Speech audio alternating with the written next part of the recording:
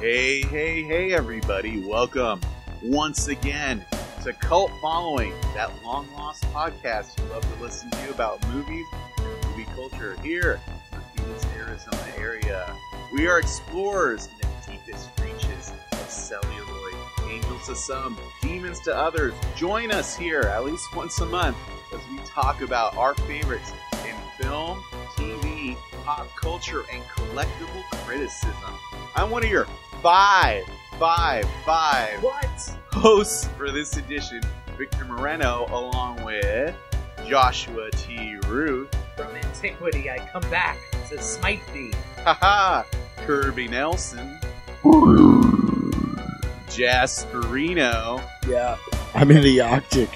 And coming back from a year-long sabbatical, we've got the main man, Adam Rutkowski. Yeah, there he is. Super producer. Feel that golf clap. The rumors are true. Yes, Adam is back, folks. Meow. In this There it edition of Cult Following, we're going to talk about the best of 2017, the year of our Lord, in film. That's right, guys. We're going to talk about our top 5 picks and narrow it down to 5. Since we have 5 hosts. See? It's all happening, folks. There's a vision in place. Top 5 from our top 5, and we're just going to get this party kind of started, right? I like to picture that Adam has been frozen in like a hockey puck of ice for the last year, and now you're going to come out, and I will not tell you how the seashells work. No. I was going to tell a story about how he was frozen in carbonite and we all had to go rescue him from Jabba. That's a good one, too. Yeah. I like that one. I like how you guys jumped from Demolition Man to Empire. Yeah. Right? We should do like a list of like movies where the protagonist is frozen in some kind of substance. Yes, exactly. Adam Sino Man. References. That's 3 now. Yeah. Yes. What No, about, no. what about Iceman from the 80s? But when I went to it was about a caveman. That's Encino Man. No, it's a different one. That's 90s. Oh. But Yeah, No. there was an Yeah. Asian Wow. movie, it's yeah. called Iceman. And then as a kid, I went to go see it, and I thought it was actually about like the X-Men, and I was very Oh. Boo. Boo. Well, I guess If Adam comes out and starts saying "Wheeze the Juice," we'll know where he left off. In the juice. That was a really That's right. That'll be the only Pauly Shore reference this year. I was just going to say, Or we is were- Pauly Shore our new Valerian?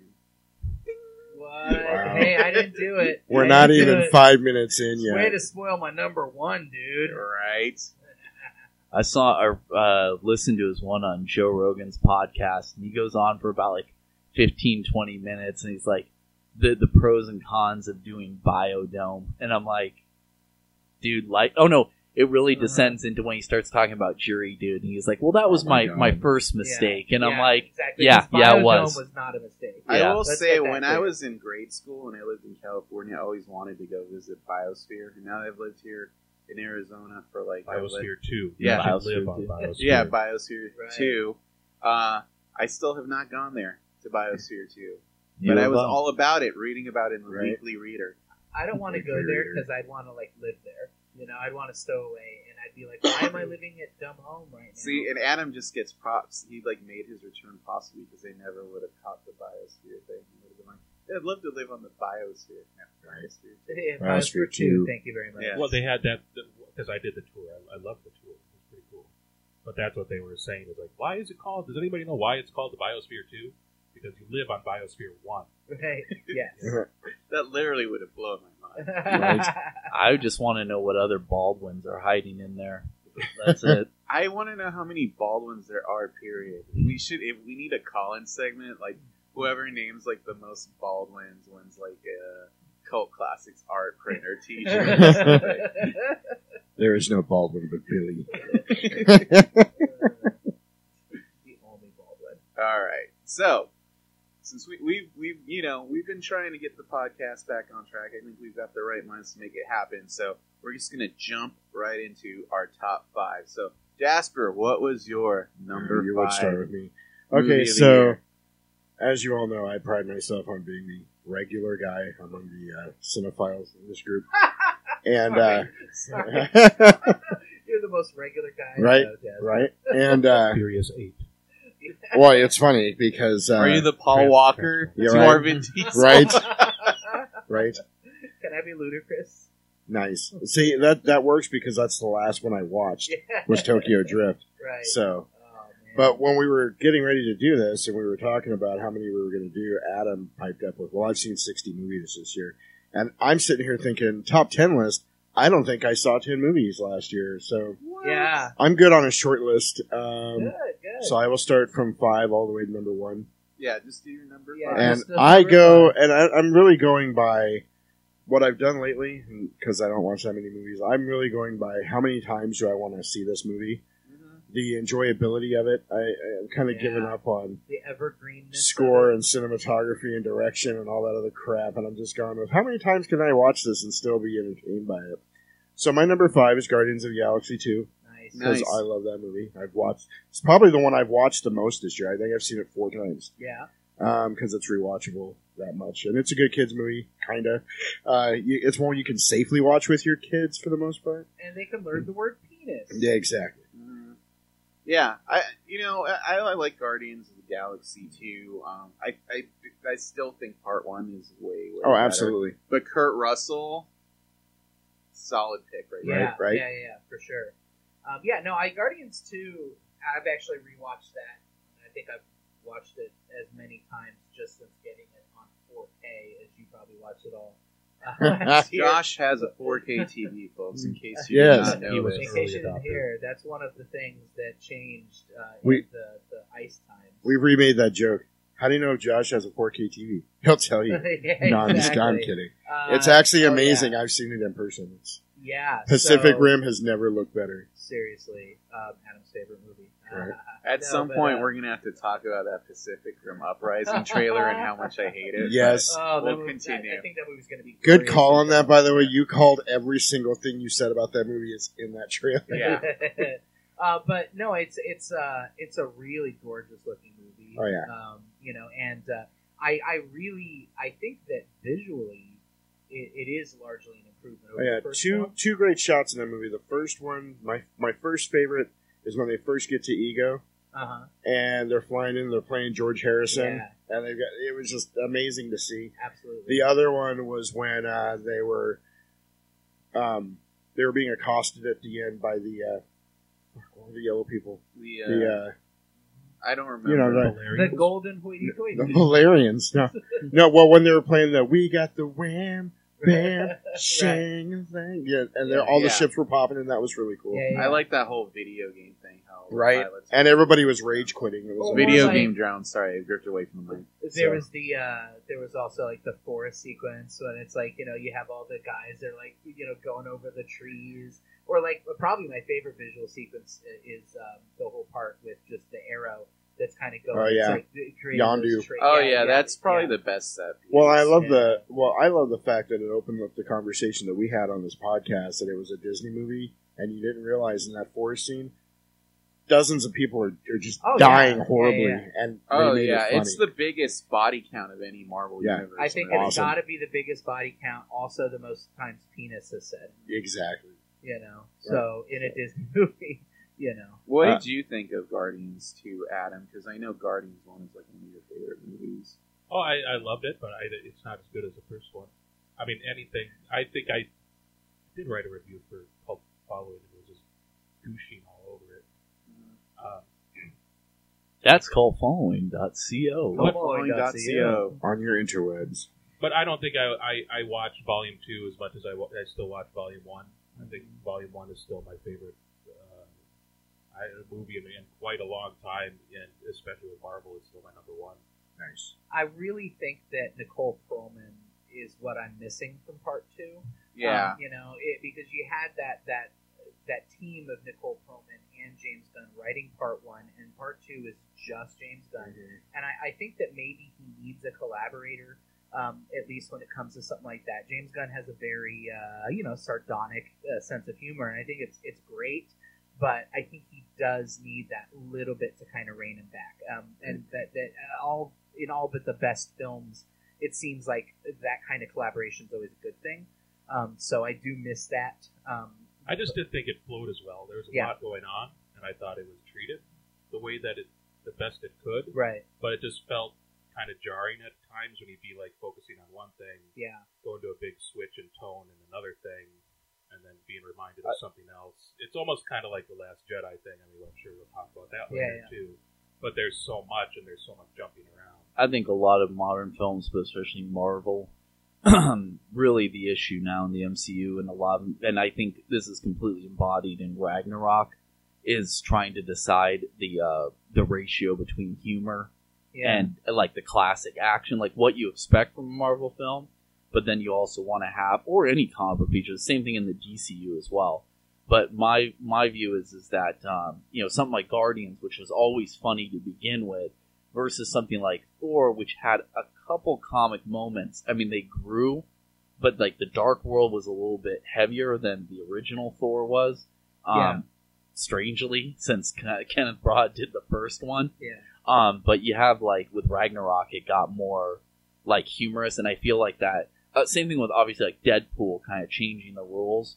Like, I feel like that's where all those filmmakers are, like, having to make a decision, like, how much am I going to put in this? They're all, in my opinion, going a little too hard into it, and I mean, I don't think there's any one offender. I mean, you can maybe look at the success of the first Guardians of the Galaxy maybe as well and say, I mean, maybe that's even what paved the road for Deadpool to even happen.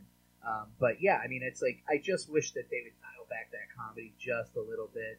Well, that's what I'm kinda saying. That was my big thing with Guardians. I think they made Batista Drax way too much of a buffoon in this. It got a little overbearing with a joke about, you're so ugly! yeah, exactly. I think we may have talked about it when we originally discussed it on the show, but to me it's all kind of very emblematic in the scene where you have Baby Groot and he's like bringing the stuff back to them. It's like, hey, we need this thing, or when it was like the prototype Mohawk thing, right?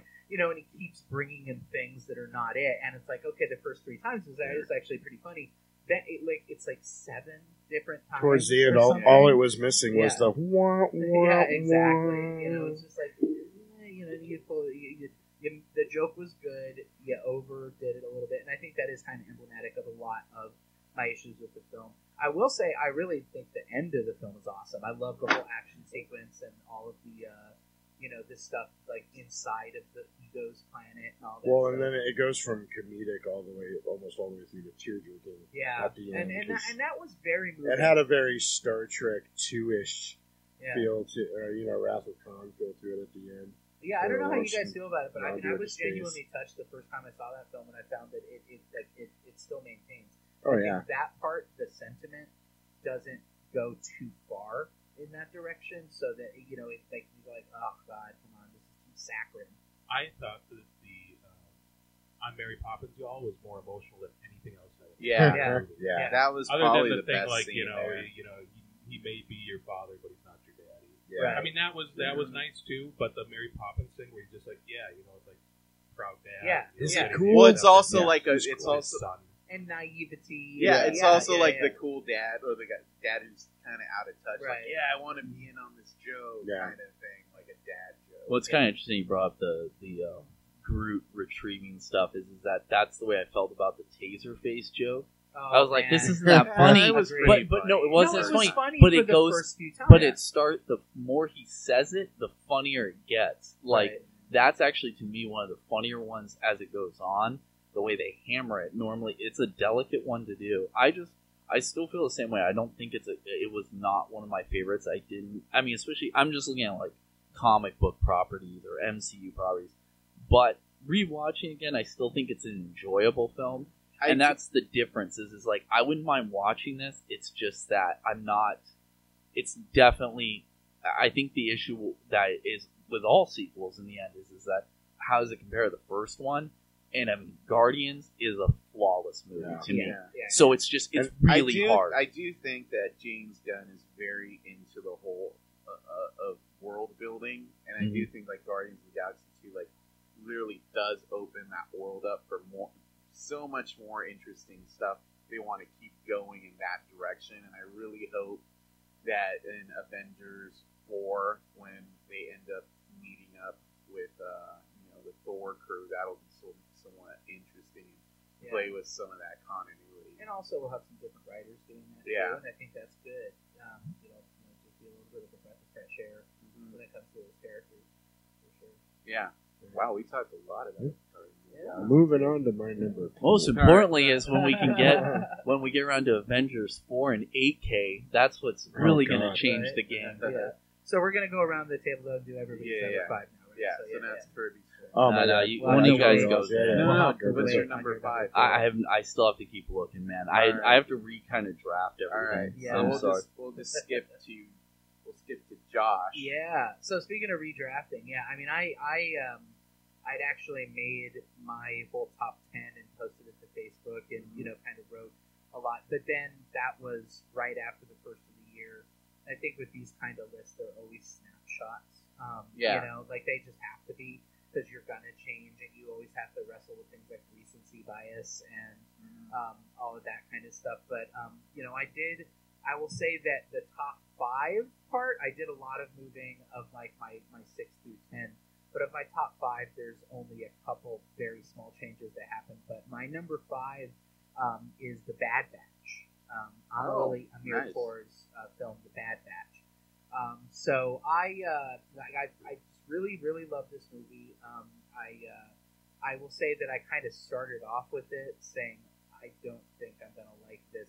This film is like, about like these cannibalistic bodybuilders and this like, dystopian future and all that stuff. But I think that film kind of, by the end of it, it goes to some really poignant places. I also think it's just shot gorgeously. It's got an incredible soundtrack, which, Amelie Amirpour, who also did A Girl Walks Home Alone at Night, has got a really great, sense of just music. She has very good taste in music. I think it's beautiful. There's a whole acid trip sequence in the desert with That's a really stars good scene. swirling around and all that kind of stuff. And really, this is an interesting thing. So there is a cameo in that film, which I don't think I have to be cagey about it at this point. The movie's been out for long enough. But Jim Carrey is in this film. Oh, I'd say he's more like a supporting character. Yeah, he really is, kind of. Yeah, you're right. But I actually found... He's not wearing a mask or makeup. Right, He has a yeah. beard, and I did not know it was Jim Carrey until the end of the movie. Same. Yeah. I don't know. So, other people. So, I know, Adam, you've seen the film. Did you know that Jim Carrey was in it? Did you recognize him at all? I recognized him within probably like third or fourth time he was on screen. Gotcha. Yeah, because and some people did too. I mean, I saw it with some friends, and they were like, "Oh my gosh, that's Jim Carrey." You know who I thought it was? Huh. I thought it was, it's his character actor. He's on Sons of Anarchy. Billy Baldwin? No, he's the Oh. crooked cop in Batman Begins who eats falafels. Oh, sure. Okay. Yeah. I know- can't remember, I but know who that guy is. He's like yeah. the treasurer of Yeah, the yeah. Sons of Anarchy, but Yeah. he always He's looks the like guy that works at the hotel in Memento. Yes, exactly. Yeah. He tries to kind of steal money from him. Yeah, totally. But so I actually found this was a really interesting thing because as we all know, if you've been paying attention, you've seen Jim Carrey's kind of a little bit gone off the deep end, in real life. He's definitely on his own little journey currently. And this is, of course, he's doing his art thing, and they've got that documentary about that, and then there's that whole documentary about the Andy Kaufman Man in the Moon role that he did. But I just recently watched his episode of Comedians in Cars with Coffee, or Comedians in Cars Getting Coffee, the Jerry Seinfeld thing with Jim Carrey, and he's really like that right now. He's seriously you're seeing him with Jerry Seinfeld, and he's just manic, wide-eyed, high-strung. Well, yeah, he's bipolar. Yeah, and he's on a real manic kick right now. Well, with yeah, everything he's doing. Yeah, and there's the whole thing going on where, I guess he's on trial for wrongful death because his girlfriend committed suicide. Yeah. Yeah. To be honest with you, looking at it, it looks like he's kind of almost on the verge of a psychotic break. Just in the multiple things of seeing. Let me ask you this, though, because this has crossed my mind a couple of times. Do you think it's real, or is he pulling a Joaquin Phoenix where No, he's just that's doing how a he work? is. I've seen Really? him do other. I think Yeah, I think with that whole that new documentary too, where he did the Andy Kaufman I love thing, that documentary. where he, I've watched it like 6 Really times. interesting. Wow. But yeah, I think he really, I think he's just, he's very serious about his acting and obviously his life. But he's a guy too who's been so many characters Yeah. and so many different kinds. I mean, even as one of the funniest things Jim Carrey ever did, I think it was mid '90s. He did one of the MTV Movie Awards where he dressed up as like a biker, like a hippie biker, and accepted the award for. You can Google it, it's on YouTube. I vaguely remember. But he gets up and stuff and starts talking about how much he wishes they would play more Fog Hat and all this I shit. do remember And that. talks about all the good looking pussy in the They audience and kind of stuff. talk about this was like around But, the period he was yeah. filming this movie, and he had also done like an episode of the Arsenio Hall show Right. where he came out on stage and pretended to be drunk. Yeah. Yeah. Yes. Yeah. I've Yeah. never seen that. So my point. Oh, in and that, Mark Boone Jr. is Yeah, who that's what I was going to say. I was Okay, going to say gotcha. Bobby Elvis. Right. yeah. Right. So my point in that though is, so it's funny because I was watching this Jerry Seinfeld movie and some Cars Getting Coffee, and he was talking about filming his role in The Bad Batch. So that must have been lining up, and he was talking about how he is went out to this monastery for a month to prepare for his role, and how it's a completely silent role and everything. And I, upon rewatching that film, I think Jim Carrey's really terrific in this film, and I think it's in a way that he's drawing upon whatever journey he's on right now in this really interesting way. So I love him, and he's part of the reason I believe that film gets so poignant. And I really like the way that that Keanu Reeves is like an interesting play on his character. I mean, he's doing this kind of Jonestown, kind of sex culty kind of a thing. But I think it also plays on his own particular brand of, celebrity. But you're also kind of making fun of him in this interesting way. So I think it's. I think Keanu Reeves and Nicolas Cage are both very much in tune with how their public perception affects consumption of their work. Right. And I think this is Keanu Reeves's Nicolas Cage moment. Nicolas Cage's mom and dad is sort of his. We're I know what people think of me, so I'm just gonna totally I'm the Tommy Wiseau of this movie. Right. Yeah. Exactly. So I mean, again, it cannot be understated. The things that this movie beat out on my list are the new Star Wars. I mean, it beat out Last Jedi. Last Jedi didn't make it in your spoilers, top 5. but Shocking. Baby Driver. Yeah. I mean, it's I really, really love The Bad Batch, and I've watched it multiple times, and I consistently love that film. I vehemently hate that movie. It vehemently hates it. Yes. Absolutely. Adam did do a review on Cult Following where he expresses how much he hates it. And evisceration, I think, is the technical term.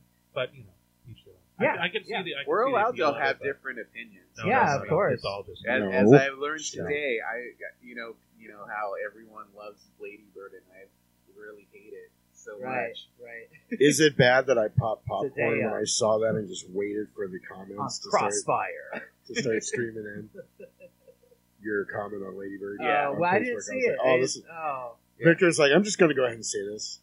I don't think Lady Bird was that great. It was kind of 2017. It's Ghost World. Ghost World, yeah. That's good. I think that's for some reason I connected with it more than I connected with Ghost World. Yeah. But I think Ghost World's still a very good film. So I don't Yeah. know if that's necessarily even an insult. No, it's not really. It's just No, I love Ghost World. Yeah. It's one of those things. It's weird. We were talking about Bad Batch, kind of segued into another female director, Greta Gerwig. It's Right.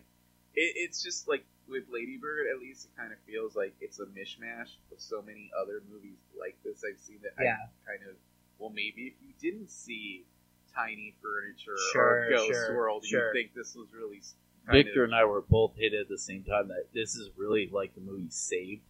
yeah, Lady it's Bird kinda has a huge. Literally, Lady Bird is 1 part Saved, 2 parts Ghost World, 1 part Tiny Furniture, stir and mix.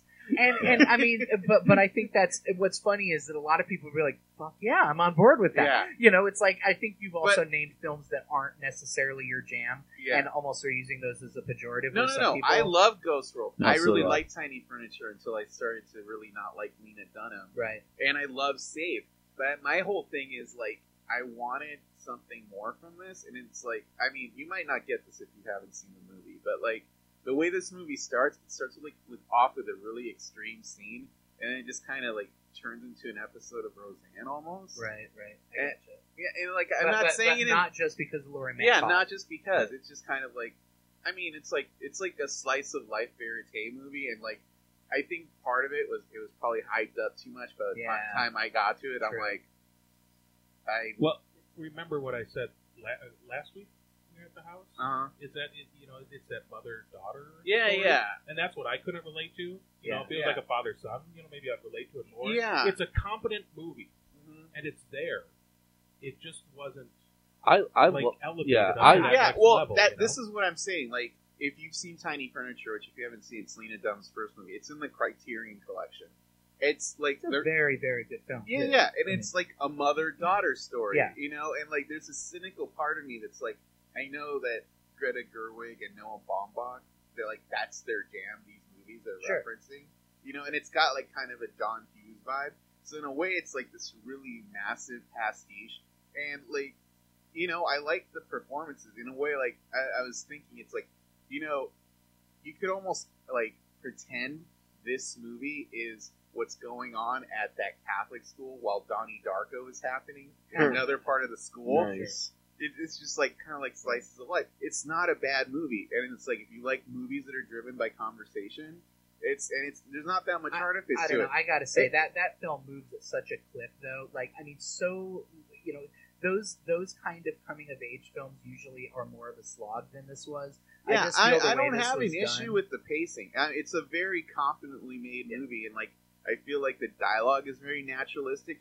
And like I said, it's not so much that I'm dogging it. It's almost like I feel it was hyped up too much by the time. Because I like movies that are driven by like the Before. I'm gonna say this, like Before that movie, Sunset trilogy, totally. like, or those, like, it's just driven by conversation. You're getting kind of a verite thing. I like that. I don't think this is the best movie of the year. I think it's a good movie. I like the film. Didn't make my top 10, Yeah. but I'm going to say this: like, if that film wins Best Picture, I'm going to be a little upset. I would be Yeah. upset if it You won know? Best Picture. That's kind of my thing. That I'm kind of worried about because of the Yeah. moment we're in. That it might get like that. This is going to be one of those like unearned Best Picture Yeah, things. yeah. not quite Crash, but not. I yeah. don't Kinda insult crash. that. But kind It's of not crash. like Well, Crash. no. My thing with I'll say Although this: it does have that crash into me song. two items on it is that I lived in Sacramento in 2002, Uh-huh. so I grew up in this scene. There are literally so many reference points, and obviously Greta Gerwig did too.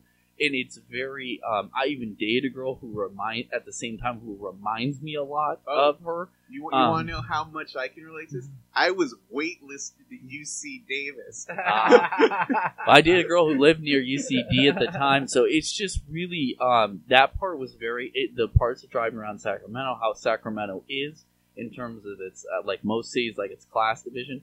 I told Victor I was just ecstatic when I first saw this, and this is not an insult on it. I really thought this film, when I saw it 100% on Rotten Tomatoes, and I heard the title and hadn't seen the trailer and didn't know anything about it, I go, if this is some kind of transgender movie where it's gaining points because of some, instead of, not that there aren't important stories for transgender people, about transgender people, I'm like, but if that's seriously the reason this got, based on that title, I was like, I'm going to be furious. I went to it, I enjoyed it, and why I'm saying that is because I don't like movies where PC where what's driving the... Well, it's not just the PC. It's like people, transgender, whatever the story is, are human beings, are as much and have as many human interest stories just as much as anybody else, and their tales should be told. It's the issue is that I don't need like a cheering section for it either, where it's like it's like you need to have that even. Then I found out it was this kind of Lena Dunham, who also is not my favorite thing. And because of that, although it's interesting, this is actually told, Lena Dunham is extremely wealthy and grew up in an upper, What does Lena Dunham have to do with this? No, I'm saying, no. I was talking about because of Tiny Furniture. Oh. I was saying because she has that kind of thing. But this is actually about a very low income person. Sure. But really the heart of the matter is about, yes, the mother-daughter, which Adam hit on, is hard. I don't know, maybe because I'm very close to my mother, there were things that I found in this film. I enjoyed it. I laughed. I thought it was funny. But in the end, it's like, yes, I enjoyed this movie. I think it was really good. But do I think it's 100% Rotten Tomatoes deserves Best Picture. Not even remotely Could just close. be kind of a fit into at least offensive. But for the record, my number 5 is not Lady Bird. No. It We is the just Bad got- I was Batch. totally laughing about that Yeah. in my head. Yeah. All right. Yeah. Well, It is We'll the move- Bad Batch, and Anna Lily Amirpour's The Bad Batch, which is on Netflix.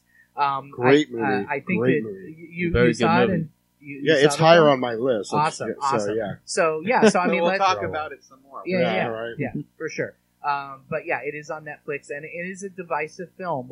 And I think a lot of the movies that are on my list are divisive films. And I think that's some of the best films out there, right? Is True. they should be divisive. But it is one of those kind of love-hate movies, like some others on my list. One in particular.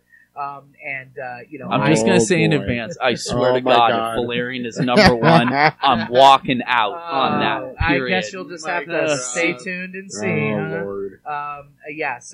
Anyway, my number 5 is The Bad Batch. Are you ready yet, Kirby?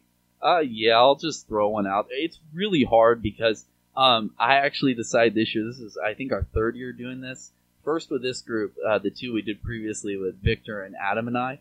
And Victor always found a great cheating way to do it, which was to do his top 10 horror, his top 10 films, his top 5 We documentaries. can still do that. We have the honorable mention. Yeah, it's just really, really hard. But I want to give a We had to. We had This to is going to reel be it the in best top 4 5. hours of your life. best 4 hours. So, but Everybody to gets keep it 1 hour interesting, each. I'm gonna pick one in my top 5 because I really feel like this film went completely under the radar for so many different people and so many groups, and it was by far the funniest film of the year, and as well as probably one of the most touching films I've ever seen. And I was very proud. No, we are not going to. We'll wait till Josh gets to that one. No, I'm gonna go with Girls Trip. I knew you were going to say Yeah. that. I knew you were going there. Yeah, which I have brought up on the podcast before. I think you Yeah. did bring Yeah. that up. I did, You did. And I did say this Is was this going to the, be in my the top. one with the from Queen Broad City? Latifah. No, this is well, she might be on. I Or don't know. Scarlett Johansson. No. That was the I'm thinking of- yeah, that was It's a Queen Latifah movie. it's Queen Yeah. Latifah, Yeah. Jada Pinkett Jada Smith, Pinkett Smith. but it's yeah. the Tiffany Haddish, who is the breakout star of this, is absolutely one of the funniest, most amazing people. She absolutely deserves the Academy Award. I think the two things that really I want to say about this film is, besides that, it's just for me was laugh out loud funny. I mean, I nearly pissed myself laughing a couple times. Was that it's really genuine, really funny. I mean, they could have just made it super cheap and not, just played it for like very surface laughs. But this film has got, especially if you really want to talk about, people want to talk about like political things and stuff and underrepresented people. I mean, if you want to see a film about black women, that's extremely powerful. Especially the speech at the end that Regina King gives is probably one of the most powerful things I've heard all year. And this is well before like the Me Too movement and all this kind of stuff. I mean, she really is like a predictor beforehand. And I absolutely think this film just hit on so many levels. And just, I had so much fun. I can rewatch it and still enjoy a lot of the jokes. And I just feel like it's one of those films that, it did well, like in the box office. I mean, it wasn't bad, but like I hear no one talk about it, and I don't know why. I still haven't seen it. Yeah. And I mean, correct me if I'm wrong. It was sold as a comedy. Yeah, it's. Right. I I thought think it was a comedy. it is a comedy. It has though the ending, and there's like a denouement kind of like moments several times through the movie. It's really like a self-discovery kind of movie for all the four women, how they interconnect and personally. But it's overall just fun. But it doesn't. It's not like a preaching or a burdensome kind of thing. It's more like and not confrontational, but it puts it right out there for you, like a lot of the things in the world. And I just feel like doing it in a way where people can identify with it, no matter who you are, but also a very specific, some very interesting ideas and just powerful messages. But I mean, overall, I think it was just sold too much as a, like in the vein, you're like saying the Scarlett Johansson, whatever, one where they remade Very Bad Things. I can't remember the name of that one, or Bad Moms, or any of those. And it's Rough Night. Yeah, that's it. This is not it. And I thought it was a sequel to Set It Off. Sorry. We can only hope. But yeah, no, and I actually like that when something is sold as a comedy and then it turns out to actually be more than that. Yeah, and that's the way I'd put it. I mean, I don't want to go on about forever. I mean, it's just one of those ones where, and I'm not trying to make it like, oh my god, this is so, because God knows you're never going to hear me call something brave or anything like that. It's just a film that was very funny, but had true heart to it. That's what it gets to me. One of my other picks I'm going to have in my top 4. I really love movies with a lot of heart, and not in a Nicholas Sparks kind of way. Mm-hmm. I mean, in an actual, genuine, true human experience kind of way. And that's where I felt like this film echoed really well. And just, I don't think that, that people are like, I think somebody just went and was like, oh, it's a Black Bridesmaids. And it's like, yeah, maybe, but I love Bridesmaids. So I love Bridesmaids. Yeah, so I mean, if you love that, you're going to love this. That's the way you should look at it. Awesome. Yep. I'm going to check it. I mean, it's like as soon as that goes on HBO Go, which I'm sure will be very soon, I will be watching the hell out of that movie. I think you'll enjoy it. I hope. Awesome. All right, so I'll just jump back in. So Sweet. Going this way. All right, my number 5 movie is actually the last of the movies I saw that made my top 10. And I actually didn't think I would really like this movie, and I ended up really liking it. And it is The Post.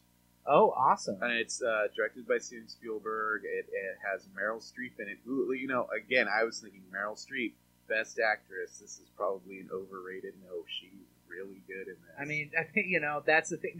Newsflash, no pun intended. Meryl Streep is actually really fucking good. Yeah. So basically, the story of The Post is it's all about when Daniel Ellsberg of the Rand Corporation had leaked the Pentagon Papers to the New York Times, and the Nixon administration filed an injunction against them. Spoiler. Well, this is a historical thing. Had filed an injunction against them to keep them from publishing, and the story is about Meryl Streep's character, Katharine Graham, who's the publisher of The Post, and her decision about whether or not she should allow Ben Bradley, who's played by Tom Hanks in this, and he's played by Jason Robards played him in All the President's Men, about whether she should let them publish this because she has like these relationships with all the people involved, and it's all about the relationship between the free press and the media, which weirdly makes it a very topical like movie for our time. And it's really interesting and well done. And it's just the performance is really good. Like Tom Hanks as Ben Bradley. I mean, again, the accent is not totally there, but it's a lot of heart in their performance. And the movie's just really engaging. And to me, the thing I really liked about it is this movie is drowning in comedians who are playing serious roles, and they are so good. Bob Odenkirk plays this. I think his name is Ben Jackian, and he's the one who gets the papers from Daniel Ellsberg in the movie to publish them for the Washington Post. And man, he's really good. I didn't know if he actually got nominated for Best Supporting Actor for this movie. It's too bad. He really should have. Yeah, he's a fantastic. He's amazing in this. David Cross also plays a serious character in this, and I was just like, man, this is a really good movie. And I mean, not to spoil it or anything, but if you've seen the beginning of All the President's Men, that's where this movie ends. You could actually like watch this and All the President's Men, and they flow as like one big like thing about the Nixon administration. That's awesome. I was like, that's awesome. That is a great catch right there. I really love this movie. I would watch it again and again. Yeah, I've been really wanting to see that about the press. It's just they're really good if done well. And it's to me, it's Spielberg when he's really into something. And I was listening to who was that? He used to be on the Daily Show, and he had he had his own show on Comedy Central. Stephen Colbert. No, but Mo Rocca, Louis Black. No. Larry. Yeah. Wow. Sorry. No. I'll get it in a second. But I was listening to this podcast. I think it was called The Nightly Show or something like that. Oh. Larry Wilmore. Yeah. Sure. Yeah. Larry Wilmore has a podcast, and he had the guy who was in Get Out who plays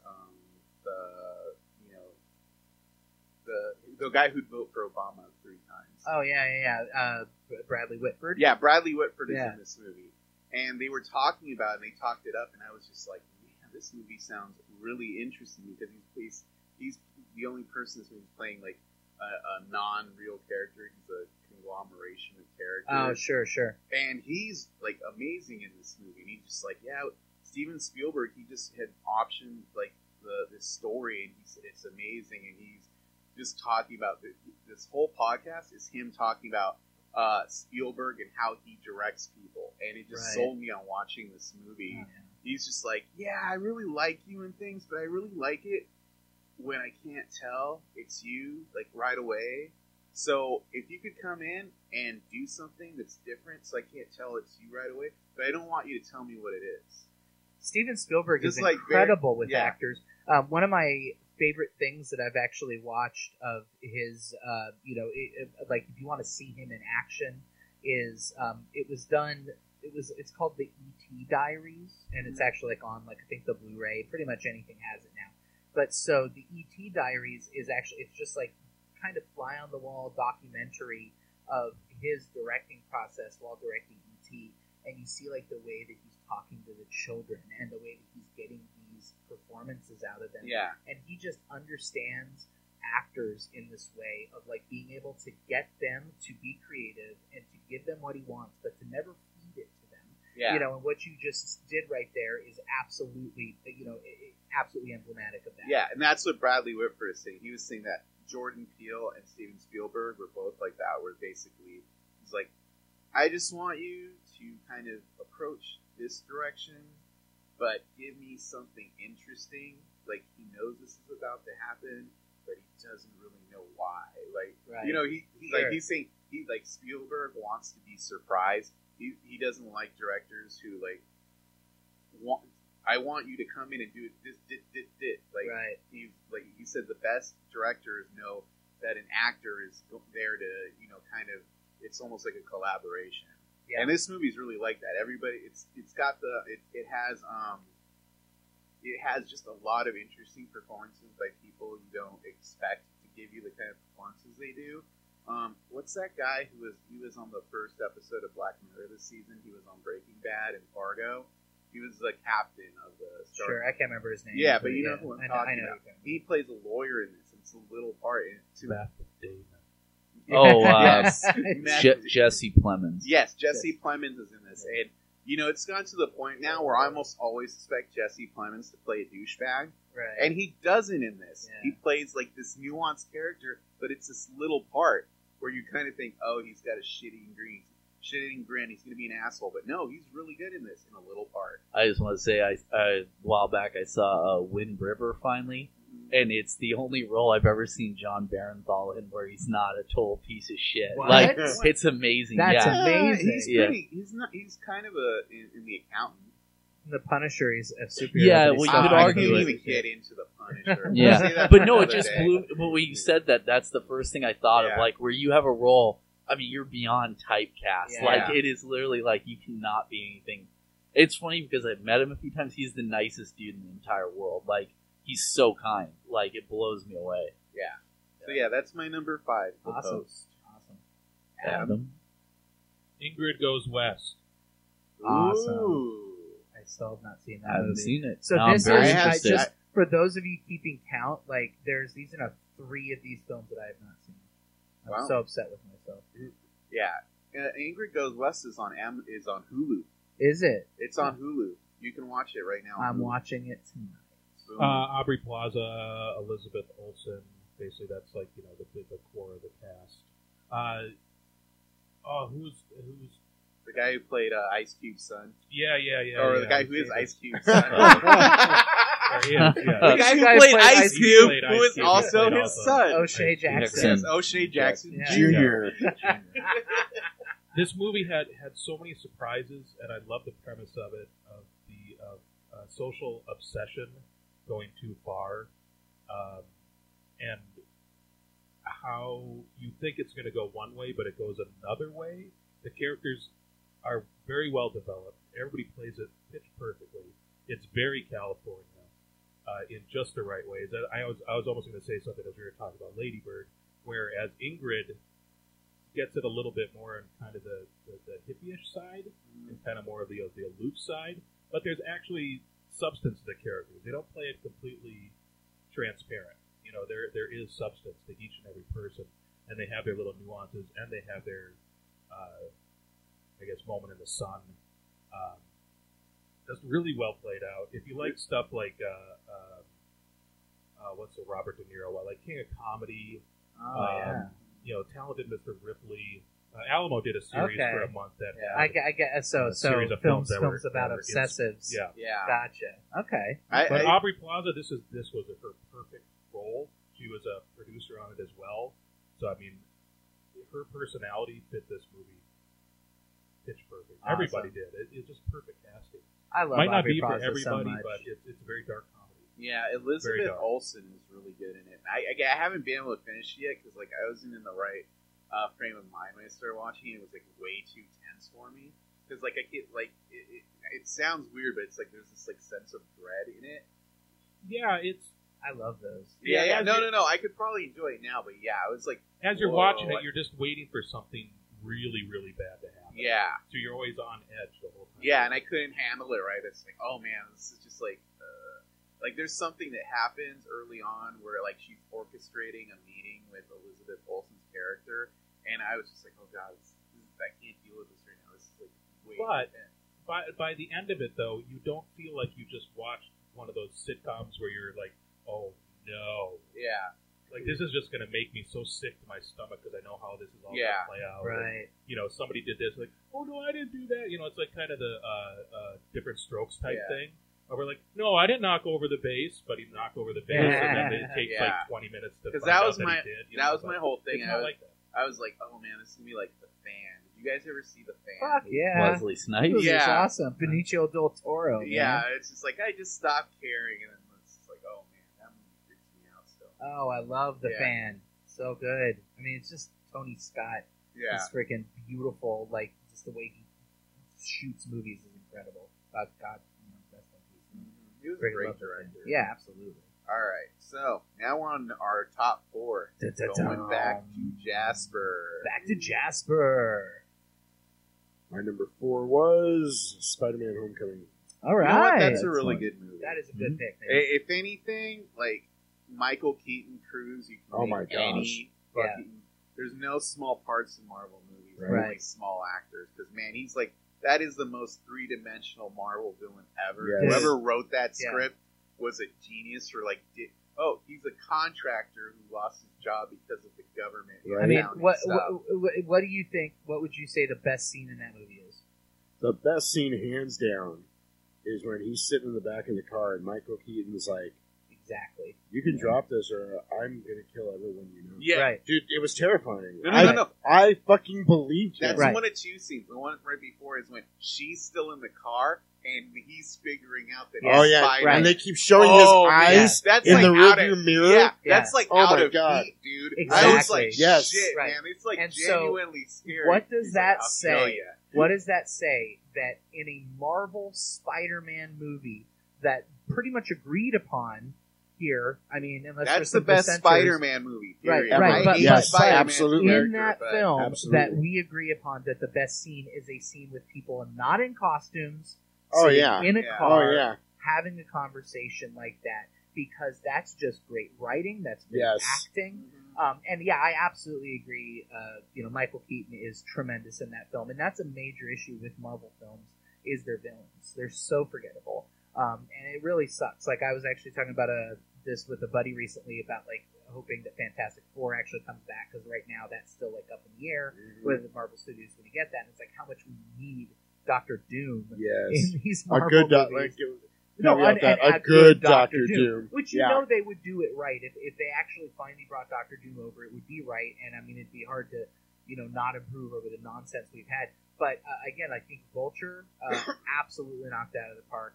I mean, I think he's easily the best. Well, here's villain. the thing: he wasn't the typical, even movie villain of Right. I'm arrogant and big, and I'm going to do all this, and you can't stop me. And here's my entire plan that I'm laying down before I leave you to your doom. Exactly. This is what I'll say. This is actually like this is a good counterpoint thing between like Taika Waititi writing Thor Ragnarok, where he's actively making fun of that kind of Yes. characterization with Surtur at the beginning. Sure. It's like, I will destroy whatever their realm is called. I Yeah. forget what it is. It's like, with fire and ash, and it's just kind of like, yeah, but the meta criticism is you as this type of villain is a stupid kind of villain. Yeah. You know? Yeah, Because even Loki in the Avengers movies kind of played that character. Yeah. You know? Yeah. But the cool thing about Vulture was you were really at a point where if he had won, you kind of would have been okay with it. Well, Because you were kind of on his side of, he got screwed over. I totally understand what he's pissed about. Well, that's what You they know? say. The best villains are the heroes of their own stories. Absolutely. And that's why Loki also really works as a villain in the Marvel Universe. Yes. Because you can totally, get behind why he does You the get it, things yeah. he does. And that's, honestly, that's kind of why I thought Hela was a shitty villain in Thor Ragnarok, where it's like, they're trying to give her kind of the same backstory as Loki, but then she's kind of like this weird criticism on, empowered bosses that what? She was still. I mean, I What? think Sorry, she fell too far into away. the category. She fell into the category of just deliciously villainous and chewing scenery. Yeah. And that was great. I mean, I'll watch Kate Blanchett overact anything. I mean, I don't. I just Absolutely. kind of thought it was the Tilda Swinton White Witch kind of thing. Yeah. That's honestly how I felt watching it. It kind of reminded me of her take on it. Well, to me, it's really funny. Hela, Kate Blanchett as Hela is almost like a shitty version of Tilda Swinton as Gabriel in Constantine. all Oh, of that wow. too. Again, Yeah. another Tilda That's pretty Swinton. funny. Yeah. I also just want to say Spider-Man: Homecoming was one of I felt that way going out of it, and I would have put it in my top 5, but since you already picked it, it's one of those ones where I truly felt it kind of the way I felt about Guardians of the Galaxy. Like, I wanted to watch it as soon as I left. I wanted to watch it again. Exactly. There were so many little things. Like, I have to say, probably the funniest thing in any comic book movie this year is the gym teacher with the Captain America Right. PSAs. Hannibal Buress. Yeah, Yes. it's Yeah, yeah, that Hannibal was Buress. It kills me. And he was on every the wrong time. side of the TV. TV, yeah, It's great. every time, and then in the detention. I like and how everything. afterwards he's like, well, you don't have to listen in. He's a fugitive anyway. Yeah, Right. but but I will say, a couple years back on one of these, I think it was our first one, I picked Clown as my favorite movie of the year, and this was the same director. It just shows what people That's with an right. eye for talent. That John Watts is absolutely incredible. I think that's what made that Vulture scene. The Yes. only other time I have ever thought of another Vulture is there was a video game years ago called Spider-Man Shattered Dimensions, and it had Spider-Man playing through Noir 2099, Spider-Man the symbiote. Oh yeah. But the Noir ones, he played against a 1930s Vulture. It's great in like a Nice. black and white, and the Vulture is a cannibal Yeah. Wow. and just kills That's all the crazy. time. And it's just Yeah. vicious. Like, I'll- I would have loved to have seen I'll something like also that. say the same reason Vulture works in this movie is also why the first season of Netflix Daredevil, why Vincent D'Onofrio is so good as the Kingpin, because it's a character you can totally empathize. Yeah. And it's like I could get why he's the Kingpin. Yeah. Well, the other thing is, this movie did everything right as far as they didn't jerk us around with an origin story because they figured out Thank you. It's Yeah. like Spider-Man's one line. like Batman. Yeah. We all know. We Right. don't need to Right. see it again. Yes. And there was no Gwen Stacy and no Mary Jane, which they desperately Or was needed there? Oh, to was not- there? Oh my god. MJ. Yeah, the walk I and was talk. fine with I was that. good It's with fine. that too, as kind of a nod, like he, we get it. The type of walk thing, and but- talk with Ned as the speed up of the Yeah. origin story Yeah. was the It's funniest Exactly. part. So I you got like. bit by a spider, right? Yeah, Yeah. I love Wink, that. wink, nod, Yeah. nod. Great All right. pick, man. Number Yep, 4, thank you. Kirby. Also, that's a movie that looks really good in 4K. I'm just I saying. bet it does. Josh has a Saying. 4K TV. Hey, by the way, guys, Did did you I guys tell know? you? I got a 4K TV. You know, you're Awesome. seriously talking like a vegan right now. Like, Hey. seriously, it's pretty full on. Like, Hey, it takes one to know one. I there, buddy. know, I know. That's why I'm saying it. Actually, for for my fourth pick, I really had to think about what films. It's funny. I'm going to go with again heart and visceral and the way I felt watching or what I enjoyed. But I also want to talk about this. And there's a lot of films I want that this year where I had a huge amount of visual accomplishments. But with that combined with all those aspects, I'm actually going to go for number 4 with Coco. Hilarious. Oh, Which Love so Coco. close. Awesome. I love Pixar and all related features. And it's funny, I find on my lists almost every year, I pick an animated or a computer animated film. And I think it's because I love that style, but I love having a film that can appeal to everybody, but also has it on so many different levels. I mean, Coco made me laugh. It made me smile. It was just so beautiful and so well done. And family is probably one of the most important things to me, and I think that's the universal nature of the movie. And I will straight up not even lie, I cried like a baby at the end. It is one of the most beautiful endings I think I've ever seen in a movie. Every little element of it had a great, not like a twist or anything, but it wasn't completely linear. And the way the world, Greg Lanier, yes, from the old days here.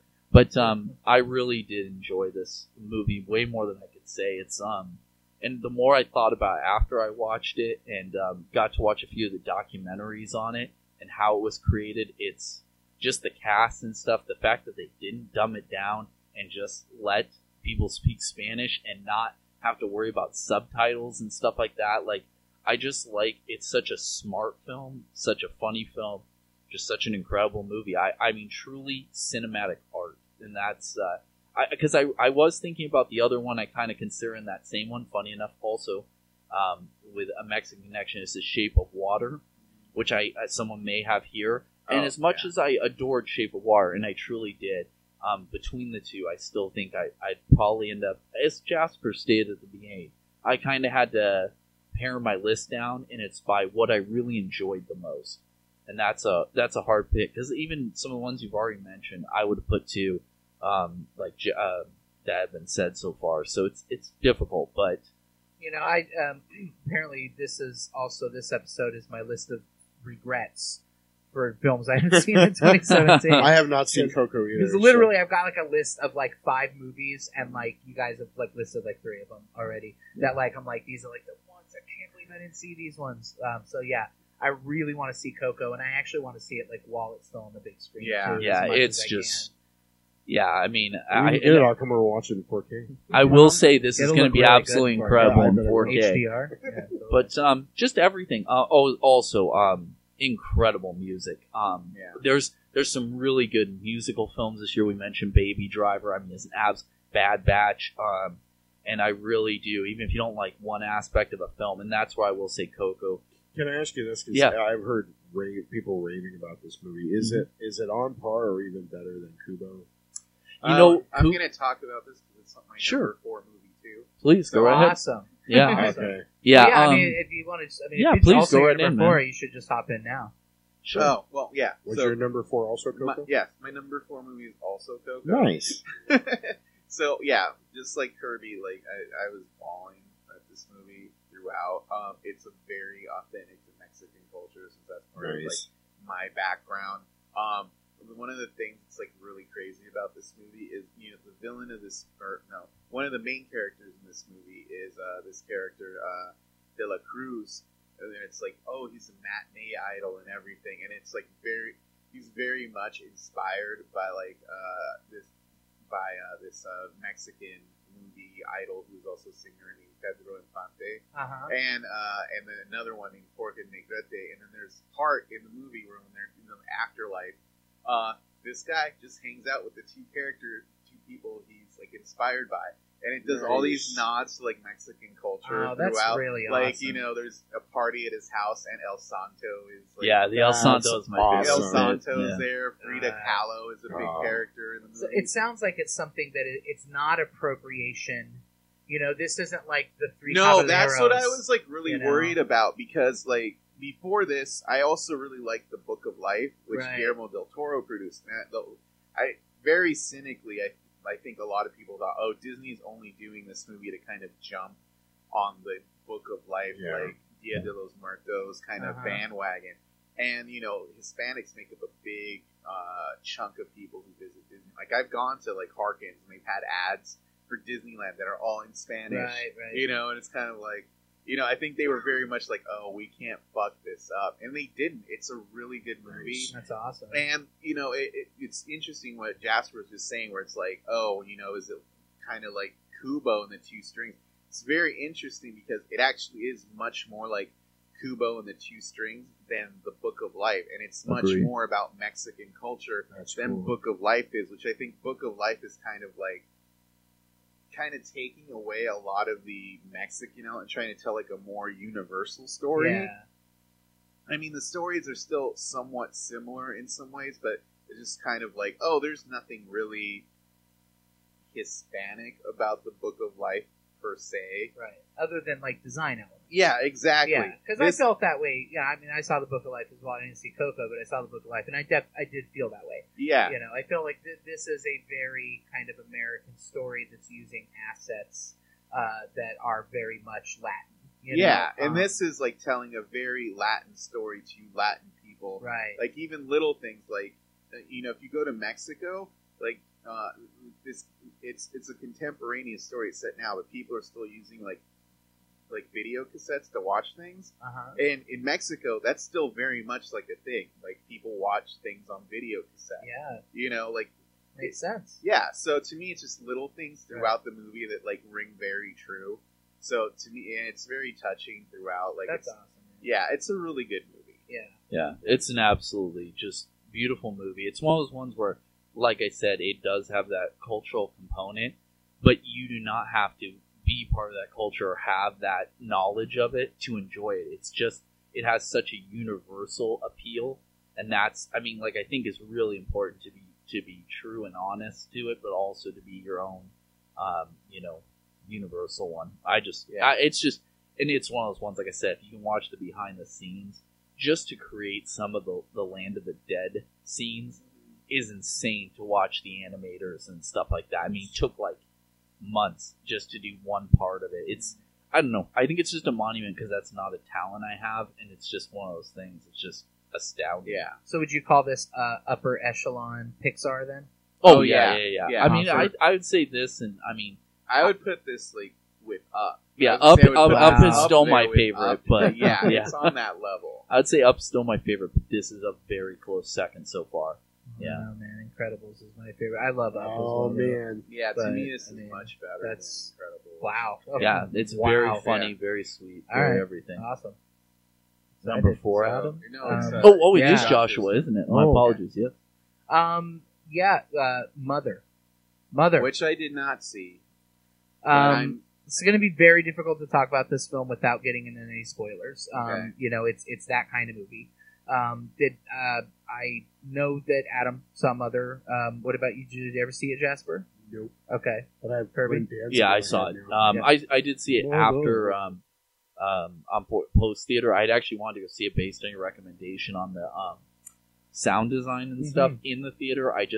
It was one of those ones that just went out so fast Yeah. that by the time I got around to it, it was already gone. It wasn't even in the dollar theater long enough to go see I it. think it probably was like 2 weeks in the theater, something Yeah, like that. yeah. Yeah, Yeah, so That's it was weird unfortunate. because I heard great things about it. Everybody. Well, I mean, I this know. is... I was bummed because I really wanted to see this movie, but it was the same night as one of our trivia nights. Yeah. Oh. Totally. And I remember, like, leading up to that, they kept sending us emails about, like, just remember, if you write about this, the title is Mother, lowercase, with an exclamation point. Exactly. And you must mention it that way. And I was like, what? Yeah. Like, it had this, like, okay. I love that. Yeah. I love it. There's something so annoying about that I think it's fantastic. And I think once you have seen this film and you know what this film's about, that title totally makes a lot of sense as well. But it's this is a Darren Aronofsky film, okay? And I wrote a lengthy write up on this, but the general gist of it is that Darren Aronofsky is somebody who started his career with taking on some of the most lofty, deep subjects that you could do. I mean, came out of the gates with Pi, and it's Which like, I really like that movie. oh yeah, absolutely. I mean, and he's like, I'm gonna try to explore the nature of God through theoretical mathematics and all this kind of stuff, and then and then he does Requiem for a Dream, and he does The Fountain, and it's like, where is this guy going to go from here?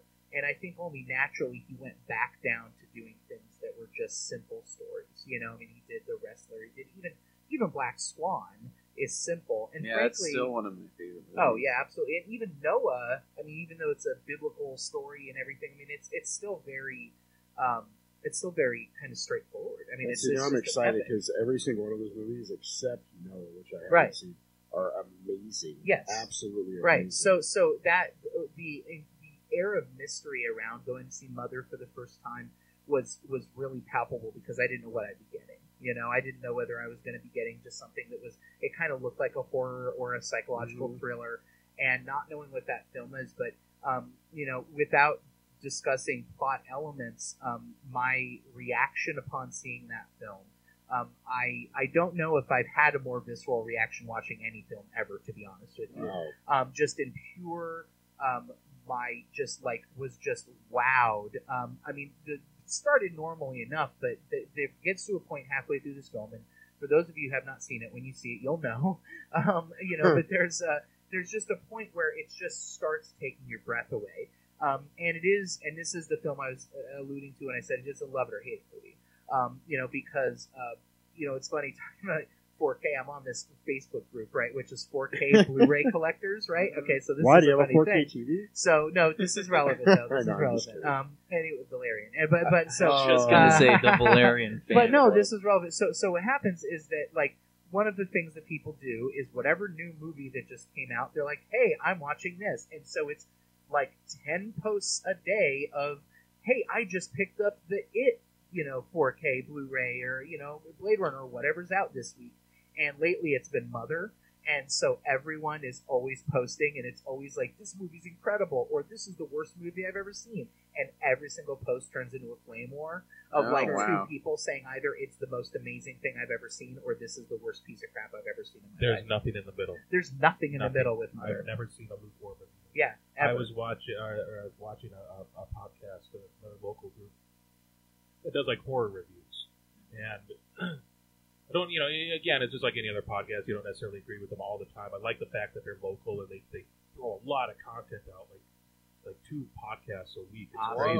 Awesome. Wow. But they recently saw Mother, and they were sitting, the 4 of them, and the guy who leads the podcast started saying, well, you know, I don't really know if I like this movie or not. But by the time it went from all 4 and then back to him again, he's like, you know what? I really love this fucking movie. Just when they were just discussing it, you know, I said, well, here's the spoiler part, you know, we're to talk about it. And so the more that it sunk in, it just, you know, it made him kind of realize, like, holy shit. Yeah, it's kind of like how me and Kirby were talking about killing. It was Sacred Deer, which is what I was going to bring up. Yeah. And Victor, one of his recommendations was, he said, you know, watch it again. And that's the way I feel about Mother, is I'll probably have to watch it again. Yeah. Because certain films, and this is also for like the, you know, your top list of the year, is good. You know, you were talking about rewatching movies. All of us have said that, you know, it's because, you know, sometimes you have your initial reaction, positive or negative, or whatever it may be. And some films take longer, since the one thing you can definitely say about Mother, of course, is it's an allegory, as is Killing of a Sacred Deer, or rooted in a mythology that some people believe in, some people don't. And it's one of those things where I would love to rewatch both of those movies. It's going to be, you know, probably not immediately. Yeah. But, yeah, I wouldn't say, yeah, you definitely, as Adam mentioned, it's real hard to have a lukewarm response. Yeah. But I will say, no matter what and I do feel this way in general more about film, is that I can assess the different components of a movie and in a greater amount of fairness.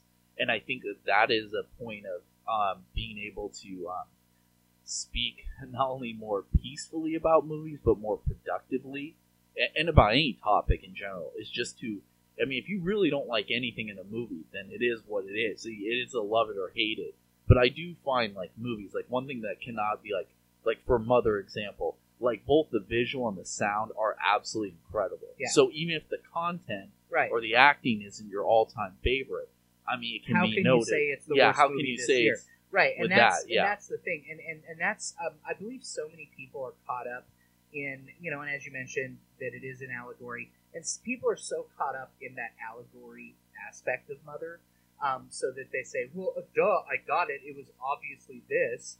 And it's like, well, no, that's not the point. The point I can't isn't have conversations with people who like instantly start talking about the subtext like it's some kind of obvious animal. Right. Well, and that it's somehow because they got what that subtext was that it disqualifies the film. Yeah. Because the point is not that, what is that subtext? The point of that film is like, once you understand what that allegory is, what questions is it asking? Yeah. And to your point, Kirby, again, just the craft in which it is pulled off, the things that Darren Aronofsky does, and I picked up this fantastic book. It's kind of like a companion to Mother, written by Darren Aronofsky, and we actually see what that guy had to do to pull off, and he actually didn't storyboard the film. He did everything like as he was going because he wanted to feel it out as he was going. Wow. And I mean, it's just absolutely incredible.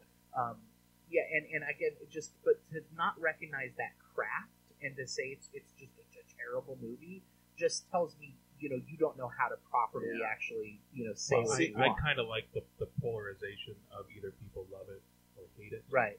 I've come to terms with that because I didn't intend on seeing this movie. When we got it at Alamo, I was just doing my sound tests and visual tests, and sometimes if I don't feel like watching a movie, I'll watch the first 5 minutes. I'll skip ahead like an hour in. Sure. Make sure that if there's a loud part, and I kind of see the levels are okay, and then check out the end.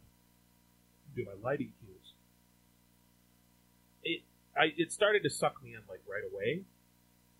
So as I was, most of the time when if I do watch something, I'll also be working at the same time, so my laptop will be there. I was watching. I didn't get any work done that whole time. Right. I was verbally saying, and it was just me in the theater. I would not be able to watch that movie with the crowd. Yeah. Don't crunch into the microphone. You're going to lose a whole demographic of the people. What is it? Oh yeah. Sorry. It's okay. Love you, brother. He's a sound engineer. I trust his word. It's all right. Every time there's gonna be a ghost of Adam if you ever crunch in the microphone again. Chomp, chomp, chomp. It's so good. But I couldn't tear my eyes away from it. Yeah. I was speaking out loud, like going, "What the fuck is going on?" Right. I don't know how many times I've said that. The best way that I could describe this movie without giving away any of the plot or the allegories or anything is it's a fucking nightmare. I've had nightmares exactly like this movie. Fever dream is actually to the term that Aronofsky uses is fever dream. I'm really interested to I was going watch to say, this I want movie. to run right home. Mainly and watch because I remember last year I saw Neon Demon, and that was totally that movie for me. I will say where this. where yes, it's like absolutely. I hated Neon Demon so much. Yeah. But I also knew people who love it. I didn't know anybody in between. Like, Yeah. I kind of like. I would definitely say, I mean, in my personally, Neon Demon didn't make my top 10. This is my number 4. Like, I think Mother is a terrifically perfect film for what it is. But I think that Neon Demon is absolutely a really smart comparison here because that is also just it's a very polarizing film that it's just like, even if you hate everything what that film is doing, you have to respect the craft. Yeah. Neon Demon is such a beautifully shot film and looks so damn good, has such great sound design and everything like that. But yeah, and I'll say one thing, just one last thing about Mother, is that this is one of the most fun movies to watch with somebody who's never seen it. Because what Adam just described, you get to watch that whole thing happen. But see, the thing about Mother is I don't recommend it for anybody. Yeah. I don't wish it upon anybody. Yeah. I mean, it did something. I'm a changed person. Wow. See, here's so the interesting story about me. I'm somebody who I used to do this thing. Like, I used to see movies that I really, really loved, and then I would subject people to them because I thought that they were brilliant. And one of those films was Requiem for a Dream. Oh. And I just loved what Darren Aronofsky was doing cinematically so much in Requiem for a Dream. I was like, guys, you got to watch this movie. That was So a you're a great movie. sadist. Right. Well, That was a great movie to hit people. But I with. wasn't even thinking about it on that level. I was like, this is an incredible movie you have to watch. And that's why I've done that with Mother to multiple people. And mostly to positive, wow, that's an amazing experience. But I luckily I haven't had anybody be like, "What did you just fucking put me through?" Right? I could see I went to Minnesota like a month ago, and we went to this arcade bar there that was amazing. It was called Up Down, and so their TVs just play different movies while you're in there. And we went in there, and after a while, they put on Requiem for a Dream. Oh, what? Yeah, well, you're just getting the visuals, and it totally works because you're seeing the eyes and everything. But I'm just like, man, like I hadn't seen this movie since it came out in like 2000, 2001, and I was just like, man, this movie's fucked up. Yeah, Right. yeah, totally. And I mean, the way I described Mother when we talked about it on the show, and I'm glad that you are on the same page with this, Adam. But I said it is Aronofsky's most harrowing film since Requiem for a Dream, and it's harrowing in like kind of different ways, but very much so. So yeah, Mother, my number 4, absolutely loved it. All right, Adam. Dave Made a Maze. Oh, Nice. Dave Made a Maze. Nice. So good. Also on Hulu, FYI. So much Nice. fun. I need to finish it because I fell asleep. You did, yeah. No, when you came over, you're like, I'm so I know. tired. Yeah. But just a cute little charming movie about a guy who builds a labyrinth in his living room out of cardboard and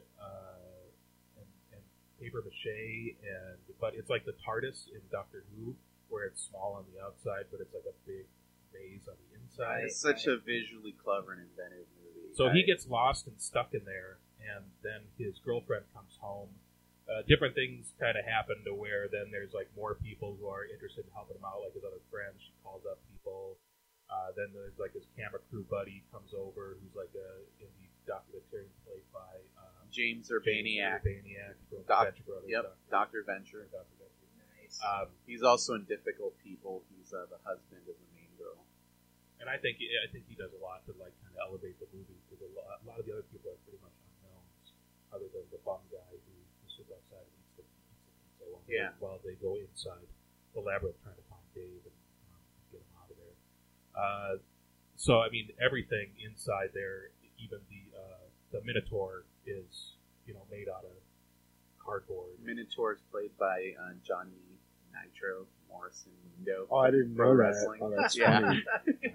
I didn't see this whole movie, but I will say what I have seen of it. It's a very, very witty, creative movie. Yeah, It's I'm very interested in seeing this. And I Very feel smart. terrible because you wanted me to see it so badly. You actually put it for me.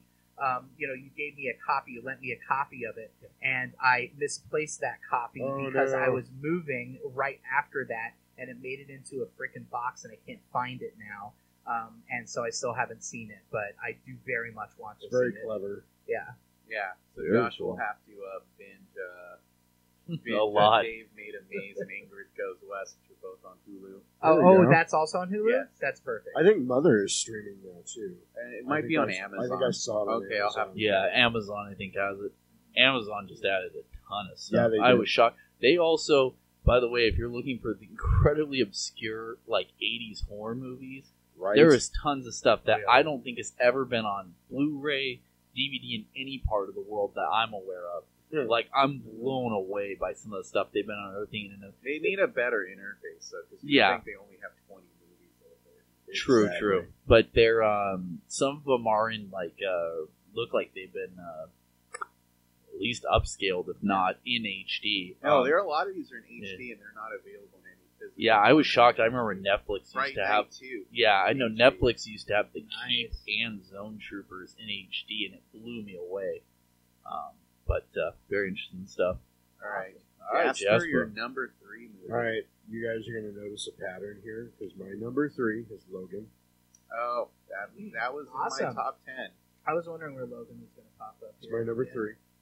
And great way for Hugh Jackman to go out as Wolverine, I think. I don't think he could have About done it. this time. What do you think? Yeah. I don't think he could have done it better. Until the Tony version that Hugh Jackman's always had. All singing, all dancing. Logan is such a good movie. I love the way it uses the comics as like this. Oh, this is like this Oh, yeah. meta narrative Yeah. that people wrote about them. Right. Yeah, It was cool. It was very well done. It was finally the Wolverine movie I think I've been waiting for. yeah. Because And I had a discussion with a friend of mine that I grew up with reading X-Men comics, and we both agreed that he was finally the Wolverine from the comic book. They did away with all the cute, snazzy one-liners, the cheesy stuff they did. Yeah. Exactly. The cheesy stuff they did in all the other movies, that even though they were funny, you're like, yeah. The worst one I think ever, I think probably they got out of the way early, was the first X-Men movie where they're like, how did I know you're really Wolverine? You're a dick. Oh, okay, Cyclops, So, and it had... It was a simpler time. Right. It had the violence, it had the blood, it had the language, it had everything it needed to be a proper Wolverine movie. The scene in the beginning where the dudes try to jack his car, that was... and he just rips the living shit out of them was... I was 11 years old again. Yeah. Reading the first run of Wolverine when he got his own title. So awesome you know what to I mean? finally have blood in a Wolverine Exactly. movie. Yes. Yeah. So I loved everything about it. They made me extra sad that Xavier was the way he was. I was really invested in everything happening in the movie, I think. Yeah. All the way down to, you can't, spoilers if you haven't seen it, whatever. You can't kill his family. They were just trying to help. I was on the edge of my seat, like, I can't believe they're doing this. Oh my God. Right. Type of stuff. So they did it really, really well, and I was very, very happy with it, and it was amazing. Have you seen Logan Noir? I have not yet, but I have the posters do for it. not think Logan Noir is as good as regular Logan. I was just curious what your guys' thoughts on that were. I don't think it worked as well as the Fury Road kind of stuff. I don't really think the Fury Road because they weren't shot on film. I think the version Adam did. I gotta say, no joke. Adam's Fury Road was, I will say, much better than actual shiny chrome. Yeah, 100%. Like seriously, the work was obvious there that you put into that. Yeah, but I wish everybody could see. I did see Logan more, and it's like it doesn't work for me because it wasn't shot on film. So it's like when there's those shots of light coming into that toppled oil drum, and there's no brain in there. It just that was because exactly of all the blood. It's in black and white, so it actually takes away from it to me. Yeah. That's just my opinion. In case you didn't know, for those listening, that Adam is unbelievably talented and has no man, I could not sing your praises enough and mean every word. But I mean, he is literally like a Silk Road, like a Chinese Walmart of like high quality Criterion cuts of movies. Oh, yeah. I swear to God, I think it's the only one I posted because I didn't want to get into trouble. But I had more people hit me up on your Ash vs. Evil Dead Season 1 Supercut. Just the packaging Dude, people I watched were offering that me. more than I watched the actual. Yeah, it's incredible. Because it just flows. And you don't I'm still holding out for that Season 2. Yeah, like, I don't even too. want to watch Season 2 because like I want that Season 2 Supercut. And I understand how many hours go into it. I still want it.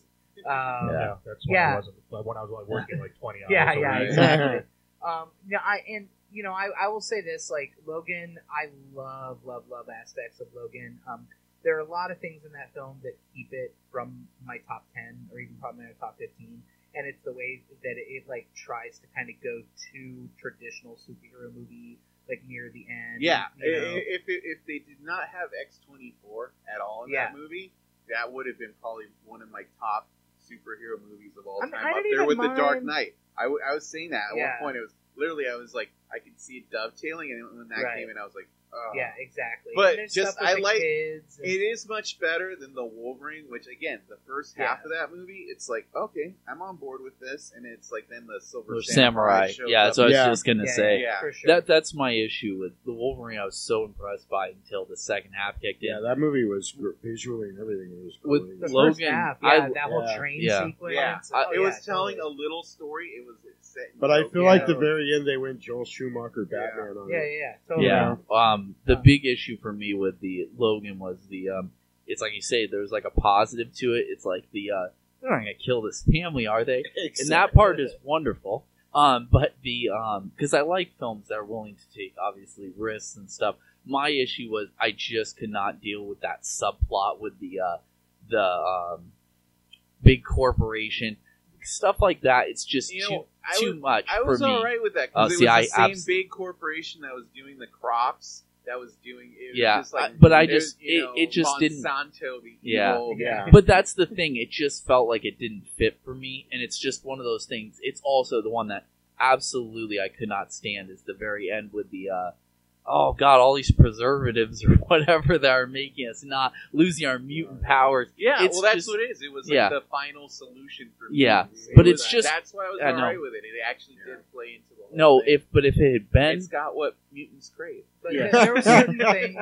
but it just if it was built into the movie better, I probably would have been okay with it. But the way it felt was super like preachy. Yeah. It's the way a lot of comic book movies for this year just did not flow. Only Homecoming for me completely flowed, start to finish perfectly. But I liked other movies. The Logan thing for me is exactly that Jasper hit on. It's like that dream when you're a kid. It's like, God, why did Nickelodeon have to buy Teenage Mutant Ninja Turtles so I could have finally had right. my red-clad Yes. Eastman Lair Right, killing yeah, you'll machines. get that eventually. One of after these all. days, I mean, Um, I just want that more than But anything. right? you know, I mean, I do want to say, I mean, it's as far as some positives on Logan, because I mean, there are things I absolutely love about that film. Patrick Stewart and the way that they handled, you know, I mean, having somebody who's one of the greatest minds in the world with Alzheimer's was just like heartbreaking.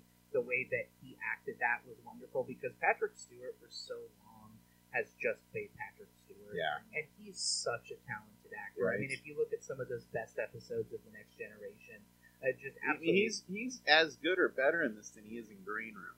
Yeah. you know? Oh, well, Green Room's a very, I think, purposely understated role. Oh yeah, but Um, he that movie works way because better it's in this, really yeah. understated, and then Yeah. you know that whole thing where he's just kind of he just owns a property, and then he's just like, oh, you got to keep him away from that Yeah. N-word dope. I'm like, oh, there you go. Yeah, exactly.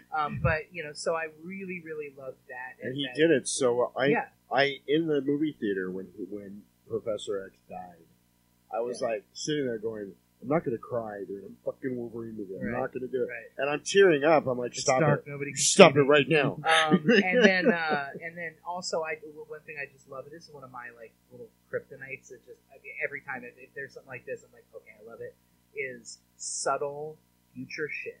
You know, it's like they didn't Yeah. languish in the fact that it's future, but like having those like driverless semis Exactly. Yeah. passed on the freeway was so freaking cool. So yeah, Logan's definitely a good pick. Awesome. Yeah. Yeah. Very good. Honestly, you know what would be a really good movie to watch along with Logan? I think kind of works together is Looper. Over the Top. Oh yeah, Oh, yeah. that's There you not. go. I have not That's seen good. Looper. No, Looper is awesome. It's another like near future. But I think you kinda- could- Yeah. And, Also like Little Kid and like, That's kind of what it road needed. movie If we thing. could Yeah, just swap out an arm wrestling competition, Right. I would have been so I much think happier. you can pair over the top with just about anything. Yeah, That you can. To be fair. Strangely enough, that is one of my mother's all-time favorite movies. Like, if you ever wanted to have like your surprise, like parents, Oh, that's awesome. like It's a movies, really good my movie. mother It is a adores great that movie movie. so much. It cracks me. One of my up. dad's favorites was No Holds Barred. So. Ah, see, Oh, There you go. baby. there you go. All right, Kirby number 3. Yeah, so anyways, as I stated earlier, that Victor, the way we used to do this was kind of split, so I really did do, obviously for me, as many you know from this podcast and life in general, obviously the horror film picks were pretty heavy. I had like 10 or 15 alone that I was trying to pare down. But I was able, so the rest of my list is going to be like horror pretty much, because really that's what I enjoy most, and that's what's the thing. Obviously, so for number 3, though, I'm going to go with the biggest horror hit of the year, which was It. Nice. Yeah, And very good movie. yeah, and it's what it comes down to for me with It is that it's probably Watchability. it's probably Oh, yeah. rewatchability. It's my favorite Stephen King novel, and I have a real hard time because I love The Stand, I love The Shining. There's so many, but to see another cinematic adaptation, it's updated version, a different idea, just an absolutely perfect cast. Probably one of the best ones. I teared up at the end of this yeah. movie. And I really just, there's a universal nature in Stephen King's film. I know I've used that term a lot, but I think about, obviously, your coming-of-age story Yeah. in the most messed up way possible. Between this and Stand By Me, I think are his two best. Obviously, very similar, different losers clubs. Yeah. Sure. But I just, I rewatched it a couple more times since then, and it's it gets better every time for me. I'm gonna say now, like, you know how Freddy Krueger was kind of like the boogeyman of the '80s because of all the elements that went into making that a good movie. You know, all the kids were likable, you empathized. He was, you know, there were big set pieces to show off the, you know, Freddy Krueger the monster. It is going to be like Nightmare on Elm Street was for kids growing up in this decade. Because literally, like, I was watching this is like what a slasher horror movie should be. Oh yeah, set pieces, really freaky, like, villain. It's relentless too, Yeah. in its pacing. Yeah, it is. Like, It's I mean, great. you know, I rewatched it recently as well, and I was like, wow, it's like this movie doesn't like stop for like 5 minutes. Like, it's like always giving you scares, and I Right think off the bat. Oh yeah, absolutely. And I think that could theoretically, you know, that could wear on you. And I think listen to some, you know, reviews that I've listened to, it does wear on some people. Personally, I love it. I love like how much it's like, no, we want to keep you interested. And it's a film that, I mean, I will tell you this much. When I made my original first draft top 10 list, I made the entire list and didn't include it anywhere. And then afterwards, it's like, what the fuck was I thinking? I love it. I love that movie. And so I actually ended up bumping something off and moving it to my number, I believe, 7 spot. So I really, really love it. But it's one of those things that, like, every time you watch it, there's like these little bits that you keep picking up. There's this part that I just noticed in the library when Ben is in the library and you've got him like looking at the books, and in the far background There's an old lady. right, Yeah. you know, and then every time she's like changing, and it's like unnerving. Yeah. You know, Wow. and there's like these little kind of details, and like even like in the beginning of the movie when the TVs are on. It helps when you're watching it in 4K. Yeah, it's true. It's true. I was watching it in 4K, but it was funny you would Dick guess. in hand. But So good. both hands. Thank you very much. And so, Yeah. and so, but it was like there's, you know, so there's that aspect of it, right? But it's also, you know, one thing is just the way that they really that the Muschiettis really understand that real Stephen King like camaraderie, that kind of just that heart, you know, as you mentioned before, that is so oftentimes gotten wrong in Stephen King, and it's gotten right a lot of times as well. One of the things this movie really does well, and it's like such a weird little thing, is Ben being a nerd who's into New Kids on the Block. Yeah. And it becomes a running joke, but only like, it's a joke with heart. Yeah. It's not like, look, nostalgia reference. Yeah, I Exactly. was very afraid that this was going to go to Stranger Things overload. Yeah. And I am a Stranger Things fan, but Stranger Things does have a bludgeoning effect with nostalgia that I do have an issue with, especially in the second season. Yeah. It's just a little too much. And in this film, I felt it was like very subtle, like when Richie talks about going to play Street Fighter for the rest of the summer. Yeah. And, you know, like Nightmare on Elm Street 5 is at the theater, and just little Yes. bits and Batman. pieces, that just work really well. Like, it does have a lot of layers. And it's just, there is something you can see each new time you watch it. But overall, it's just fun. If you grew up with the book, the novel, and the miniseries, some people do have a very divisive thing, and they're like, but I'm like, this film does have multiple interpretations. Well, it's So- one of those movies that rewards multiple viewings too. Mhm. Because I remember, like, I was watching it with Ruby, and she was like, "Oh, did you notice when when Bev's father is watching TV? Right, It's this they're weird, talking about the going to weird the kid sewer. show. It's like you should go hang out in the Yeah, sewer with your exactly. friends." And I was Yeah. like, I don't remember him watching a kid show at all. It was like Yeah. white noise. No, because then when you go back and watch it, when Bev walks through, it's a kid's show. Yeah. When it goes back, Yeah. it's white noise. And also, why is the dad sitting there watching a kid's show? Yeah. I mean, there's all these things that are there to just throw you off. Well, and that runs through the whole movie. too. The effect that and that's obviously such an important component of the book and the original film is the adults, Yeah. being Very- ambivalent or Right. being malevolent with it. Yes. You Well, know, and the fact that Derry itself is number one a yeah. character, and also has a corrupting effect. Mhm. And the longer you're in Derry, the more you are corrupted, and that's why the adults are as corrupted. Yeah. as they are. Yeah. it had its own. It does its own thing. I mean, it has its own original take. And even though it wasn't as perfect as I'd hoped, of course, I mean, obviously my expectations were running really high. It's still delivered. And that's when I came back to making my list, kind of like the way you were talking about. I was like, I didn't originally have it at like the top of my list or anything close. It's just, when you get down to like 5 films, it's really, really hard to pick. I like to have a little bit of diversity because I did pick, a few horror films for my top picks. But it's just that it's the one that probably had the most fun with. Yeah. How about that? Yeah, it's like, here's my list. This one is the one that was the most fun. And then my other 2 are the ones that made me think. All right. So, so we'll move on to those. Yep, go ahead, Josh. So my number 3, so this is a film, it's one of the most recent films I've seen. In fact, when I made my first top 10 list, I hadn't even seen this film. When I saw this film, it had such an effect on me that I was like, I have to find a place for this. And the place ended up as number 3, and that was the Florida Project. Which I meant to watch before this, but it's not going. Now, this is when we were talking about Lady Bird. I wanted to bring up Florida Project right to see if anybody had it on their list.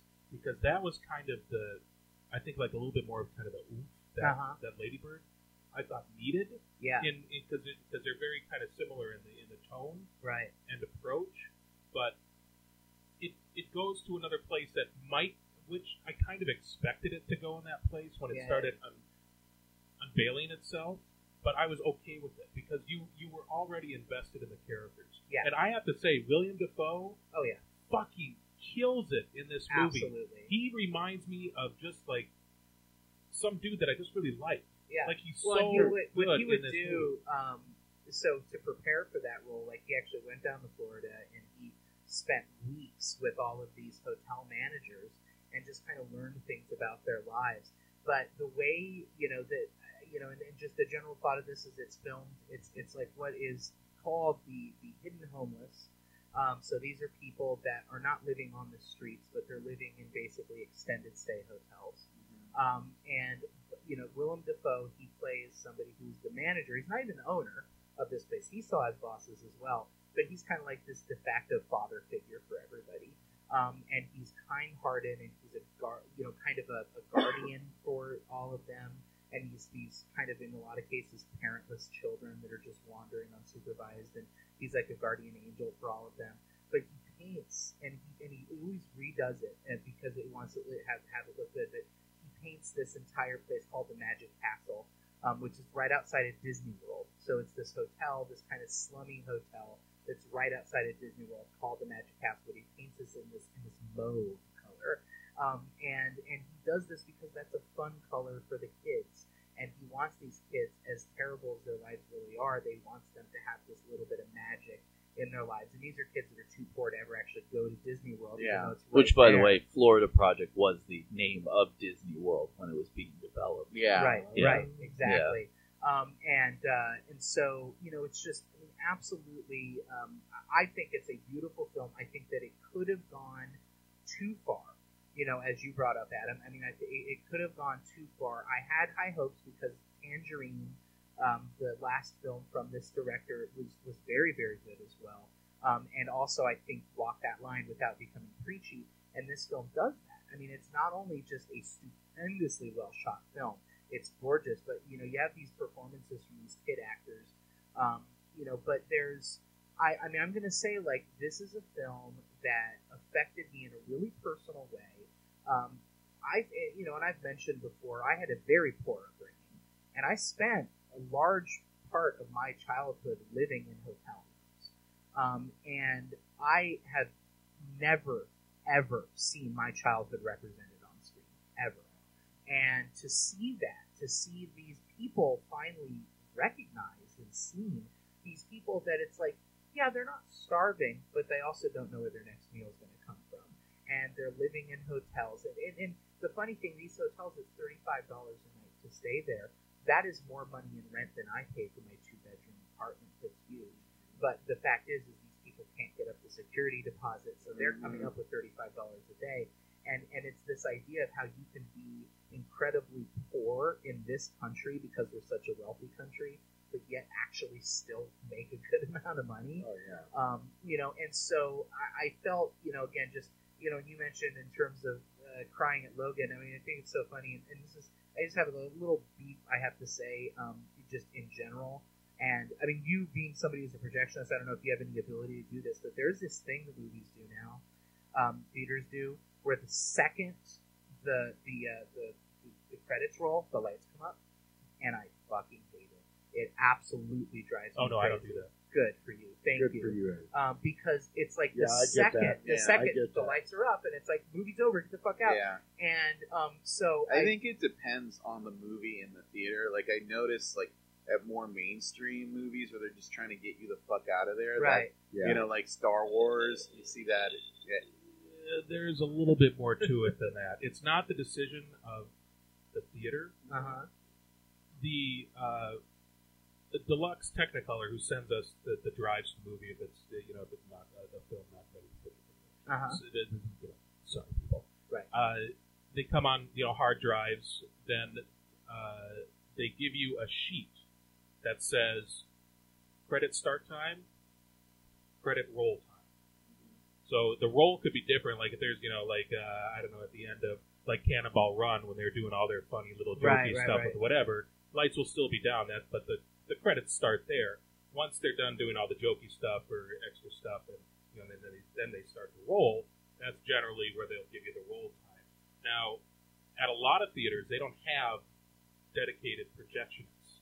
So what they do is they just plug in those numbers. And those numbers are absolute most of the time. Right. There's also some systems that can recognize where that is marked, like almost like a CD or even like on a movie, and you can say, okay, point, at that 5 mark or whatever it happened to be, a part of that chapter. Right.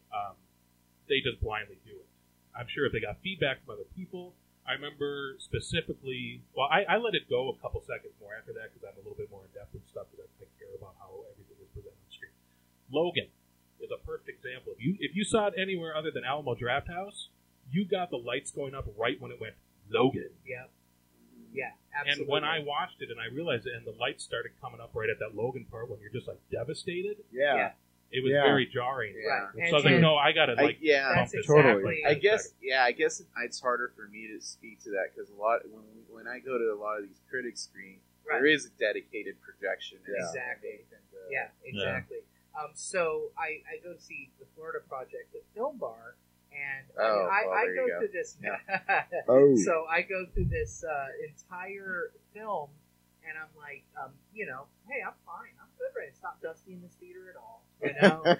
This is good. And even the film goes to the end, and I mean, there are sad things that happen. I think that's probably not a newsflash to people who might believe there's sad things that happen. Totally fine. No sniffles at all. I'm watching with Alex, and she's already like crying.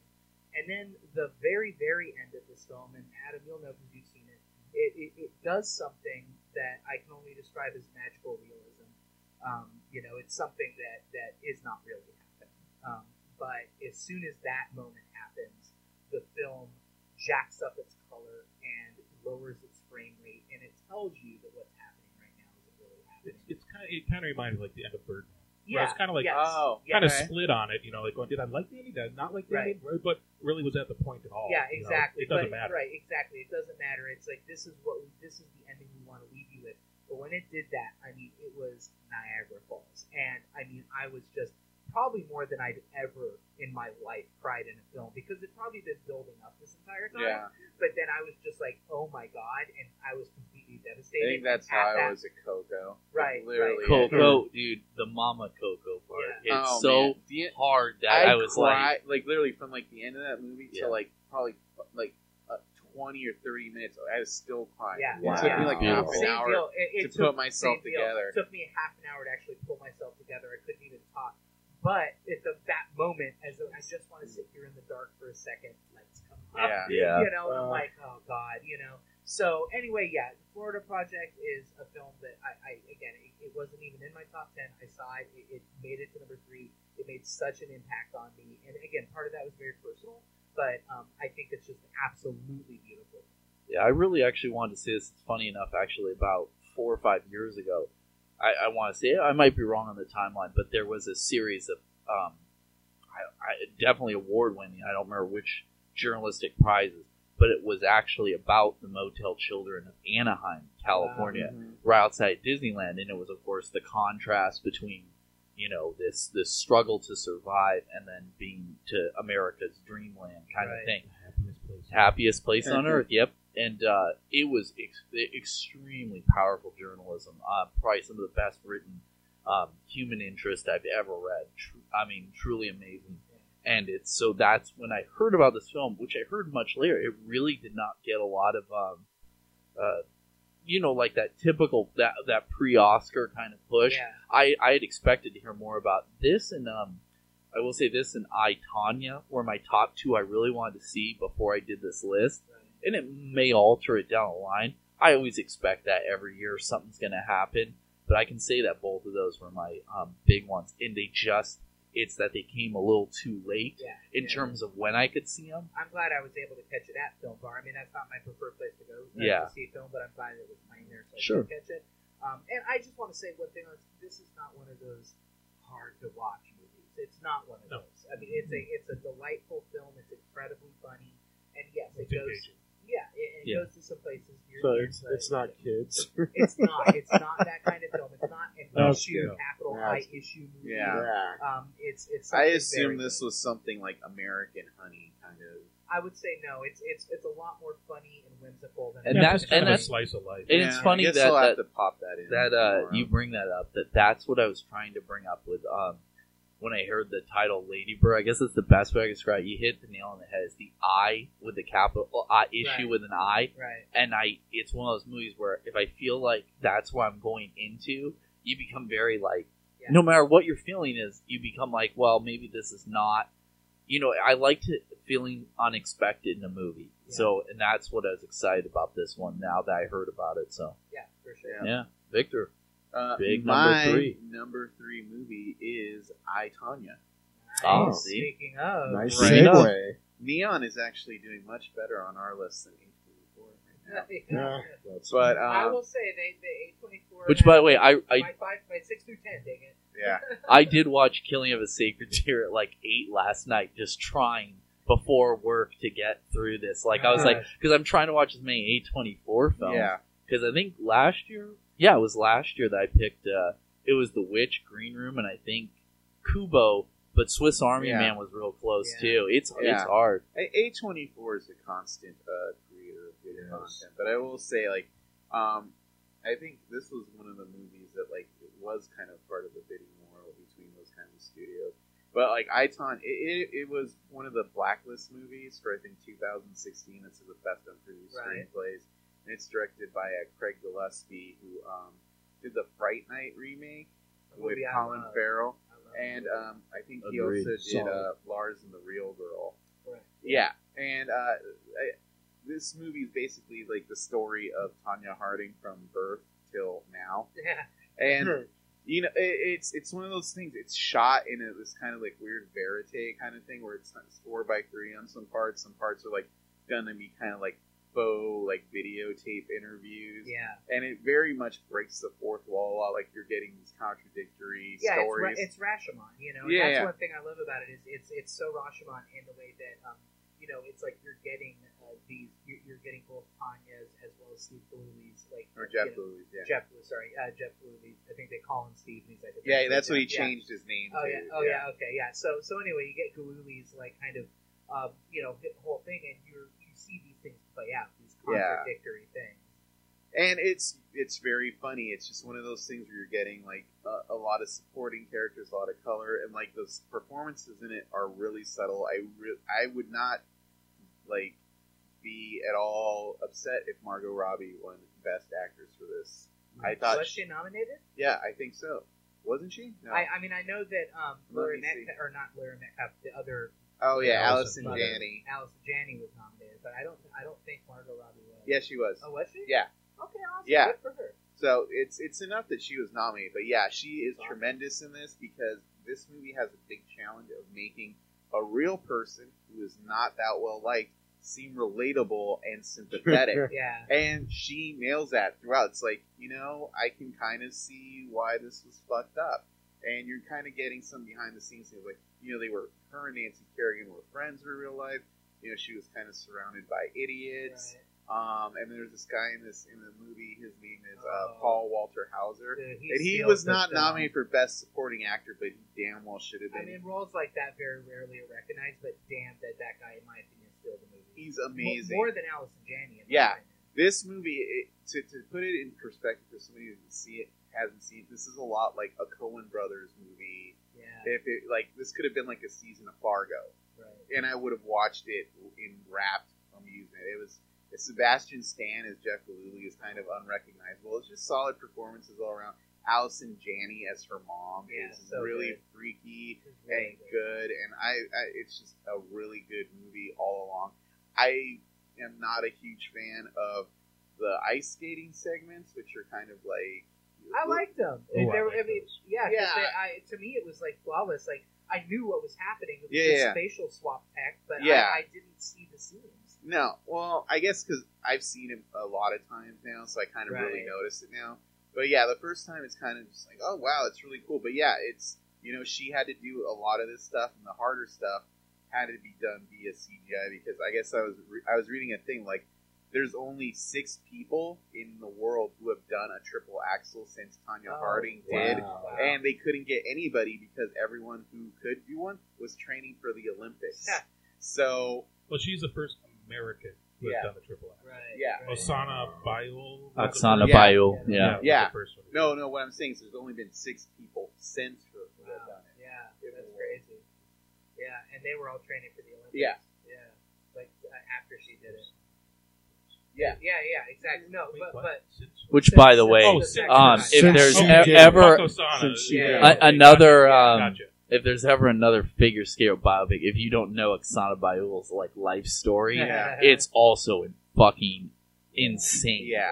Right. Absolutely one of the craziest stories you'll ever hear. But Yeah. Yeah. But this is a solid biopic. It's really weird because Aaron Sorkin did a movie this year that I really liked a lot too. That didn't make my top 10.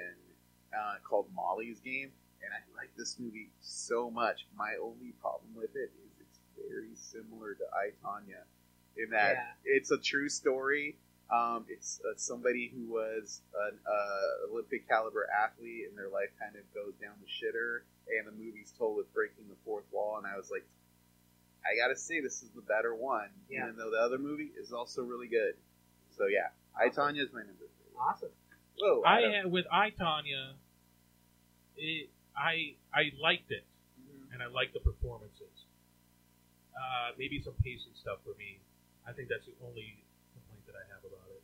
Not even a complaint, but just something that kind of threw me for a bit. But I do have to give it credit because once you got to that kind of halfway point, she, I don't know if it's part of it. It wasn't even part of the interview. She broke the fourth wall. She turned around and said, "All right, now we know why you're all fucking here to watch the movie. Now let's go and take care of this leg breaking shit." So good.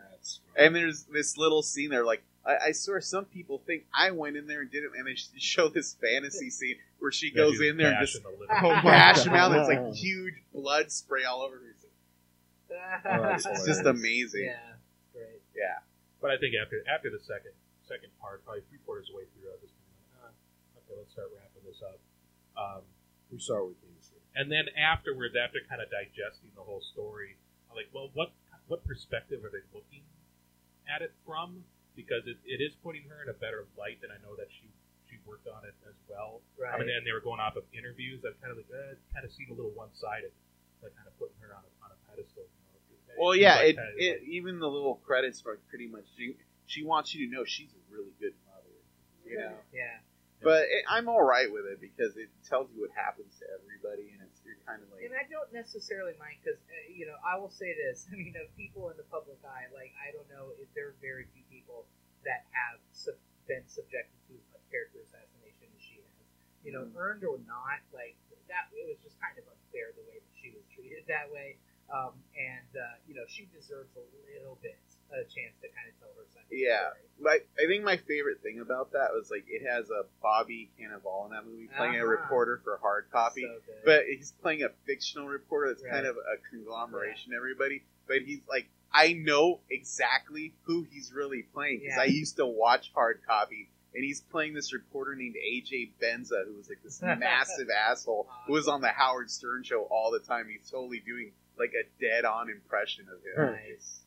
So weird to hear Hard Copy. Yeah, I remember watching that Inside Edition. But there's a and all great that line. when It's I was like a kid. Hard Copy. I used to work for this shitty news show called Hard Copy that all the traditional media claimed to despise, and then ultimately became. Right. So true. Such a good line. Totally. So true. Awesome. All right, Adam, you're number 3. I'm gonna steal this one probably from Jasper. War for the Planet of the Apes. Oh, My number 2. Or Oh, number it's 3. so good. Nice. Again, That's a just great a movie. movie. I mean, I was just bawling the whole time. And this is probably the best CGI work oh yeah. with practical mix that I've Yeah. ever seen. There maybe with maybe some of the action stuff, you know, if they're like running or falling, you know, the first still kind of did a little bit of kind of archiving, or the lighting was just a little bit off for it. But when you would get right up to their face and they were emoting just subtly, whatever they were doing to mix all that together was spot on. I remember telling Victor, these movies should not be as good as they are. No. No, they I mean, at the end of War, Oh, yeah. I was at that same thing, like with Logan, where I am really upset that this CGI talking ape is going to die. Yeah. I do not want this to happen. I know it's about to happen, but God damn it, I don't want it to happen.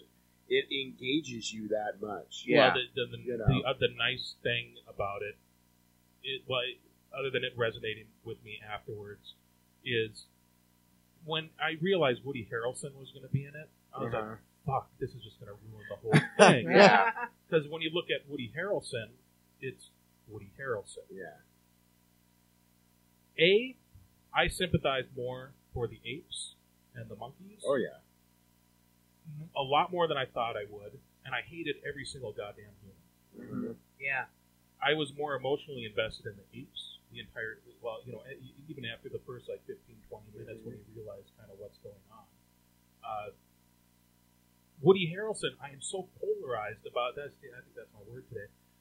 On his character, from the moment that you meet him and the things that happen and what his goals are, you're like, oh well, he's just that. You know, he's that type of character, and that's what he's driven by. Then you get kind of like a very little bit of an insight of what's happening to him, what's happening to the other humans, and his family, his son. Yeah.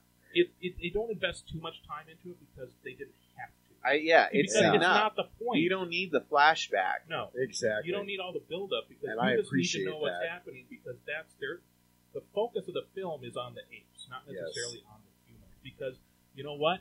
At this point, the humans don't matter. They are eggs. They're going to be extinct. Exactly. They're Yeah. going to be thrown back into the stone. And Well- I'm glad that you said no flashback because that's one of the things about modern movies that I hate more than anything when they have to go back and show you. I'm not an idiot. I got it. You know what I mean?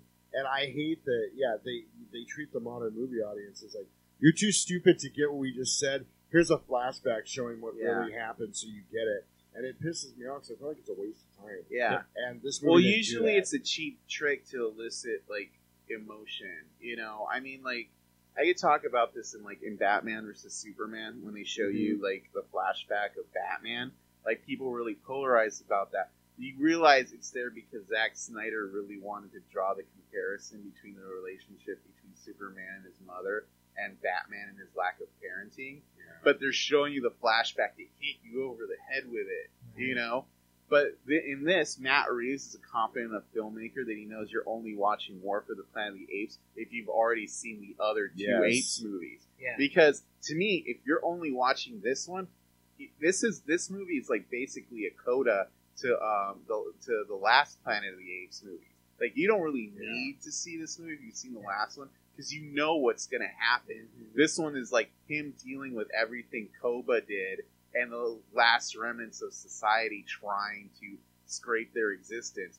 Especially like, and the best part of me, this whole movie is like Caesar and the orangutan, how they're dealing with Nova, because that's what's going to be like these kind of like mute humans that are taking their place on the social ladder. Totally. Well, and definitely an appreciation for the original film, books, and series and stuff. It's one of those ones. I mean, Dawn is one of my favorite movies. I mean, Yeah. on a philosophical gosh. and on a If I have any issue with War, Yeah. it's that it's not as Dawn. good. I Yeah. agree 100%.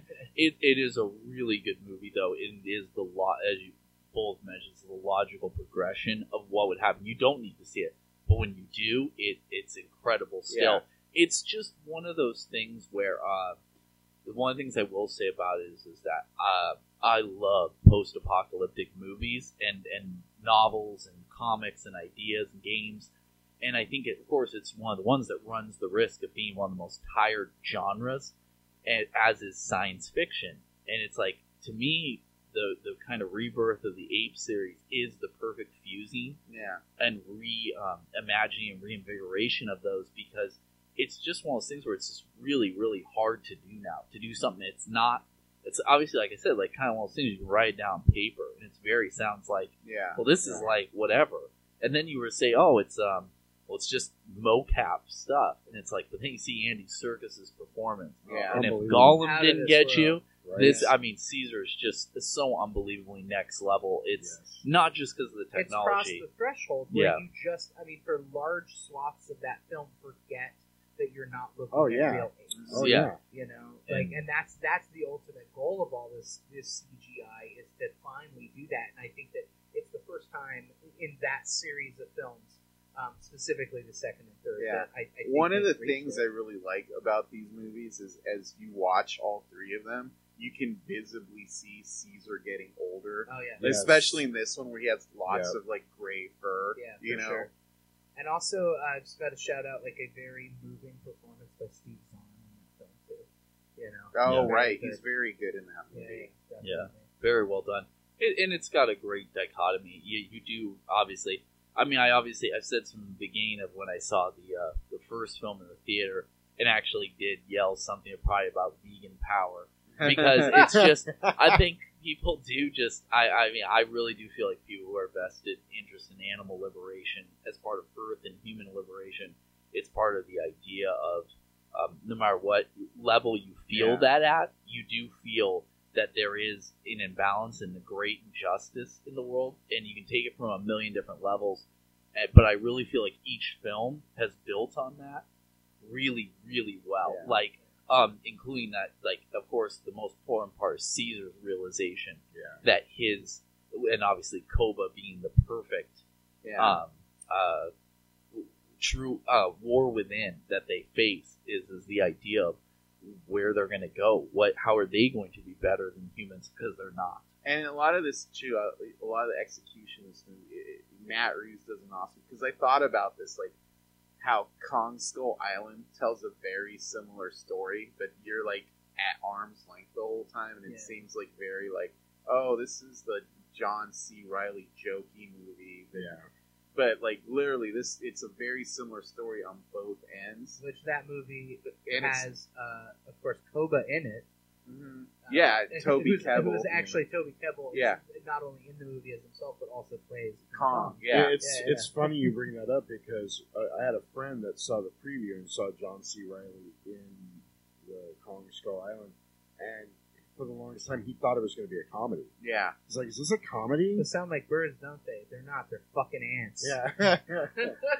That movie's so. I don't want to derail it, but I will say this thing about Kong Skull Island: how that's a joke character, and at the end they try to make him the heart of the movie. It makes no sense. That part Exactly. doesn't work. Yeah. Yeah, totally. I just want to say, Matt Reeves, can't wait for his Batman movie. Yeah. I think he's going to freaking knock it out of the park.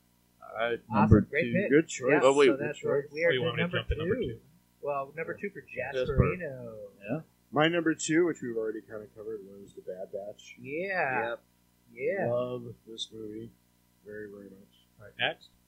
Right? I kind of feel like we don't need to cover it that much because we already have. Well, we spent that time talking about Lady Bird actually, but Yeah, you know, Garden but, you State. know, I definitely, you know, I think that The Bad Batch is a very good film. My for our favorite time. thing about this movie is Uh-huh. because I used to work a late night shift when I worked at a major bank in the mailroom. I worked like a 3 to midnight shift, and I would come home, the whole house was asleep, and I would watch IFC Yeah. till like 3 or 4 in the morning, and then go to bed. This movie had such a feel of that mid to late 90s independent film type of vibe to it. And it really kind of took me back to sitting in my living room by myself at 2 o'clock in the morning watching, oh God, I'm trying to pull something out. I can't. Doom Generation. Exactly. Doom Generation. Or I was thinking of that Billy Bob Thornton Weed movie. And Sling Blade? Yeah, no. Weed movie? Yeah. Wow. Anyway, you guys might know what I'm talking about. Either way. No. That was the Angelina Jolie and the other Angelina Jolie movie. Was there weed in that movie? Anyway, but it took me back to that. Yeah. And I loved the rawness of it, and everything about it was cool. Even the weird shit they pulled off, like the bodybuilders, somehow strangely fit into the movie. Yeah, and she made it work so well. And as far as the music goes, I would put her on tier with Tarantino as far as finding the right song to go with the scene in your movie. Oh, yeah. To make an impact. Ace of Base. While Best use of Ace of while Base she's ever. getting her freaking arms. Seriously. I just want to quick interject too. I did also in catch up. Did see Mom and Dad. Yeah. Best use of Roxette possibly ever. Dude. I you was saw shocked. that too? Yeah. So We'll talk about it after. Yeah, but I just wanted to quick say that when you do think of, especially as we're getting older, I mean, it's 2018 now, you start thinking about both nostalgia and, unconventional use of music, which is becoming an important part of film. Crash Into Me is not... Yeah, I was going to say that too. I mean, we're not going to talk yeah, about well, that was my Lady Bird is 2018 is hilarious. Yeah, oh my exactly. But yeah. Anyway, Bad Batch, I think it's absolutely fantastic. Yeah. My only other comment about Bad Batch, just because I talked about with Planet of the Apes, is that I do think it's an important post-apocalyptic movie, because that's another genre where it becomes kind of a Mad Max kind of thing. I mean, it's very basic, it's kind of generic, but you do think of the world, the future. It's another one that I feel is so underrated is Dread. The future of a prison is being, in society. The important thing about the Bad Batch, though, is that it's not like the whole world is that way. That's what I mean. They are specifically, basically kicked out from the wall. You could argue, into Mexico because of things like being seditious. Yeah. You could argue this is going on at the same time as Escape from New York. Sure. Yeah, that's what I mean. But it has its own cool. view of how that, how that justice system works or lack thereof. Yeah. So enjoyable. Yeah, and again, I just think that it's a very appropriate film for our time right now, when it's not too hard to imagine a near future where if you disagree, you're just kicked out, and you got to go live with all the other Burning Man people in the desert, and have your party. They're trying to build a prison for you and me. Yeah. So, system reference. Thank you. Absolutely. Kirby. Yeah, we may be covering that, by the way, at one point. Seriously. So my number 2 pick, I think, is probably going to be for you guys, your number 1. I'm going to have to go with Get Out. You don't know me. Yeah, Get Out is also my number 2. Yeah, so it was not my. I did have a hard time thinking about my number 1, my number 2 picks, and Get Out, though, since I saw it, has actually stayed pretty much at the second position.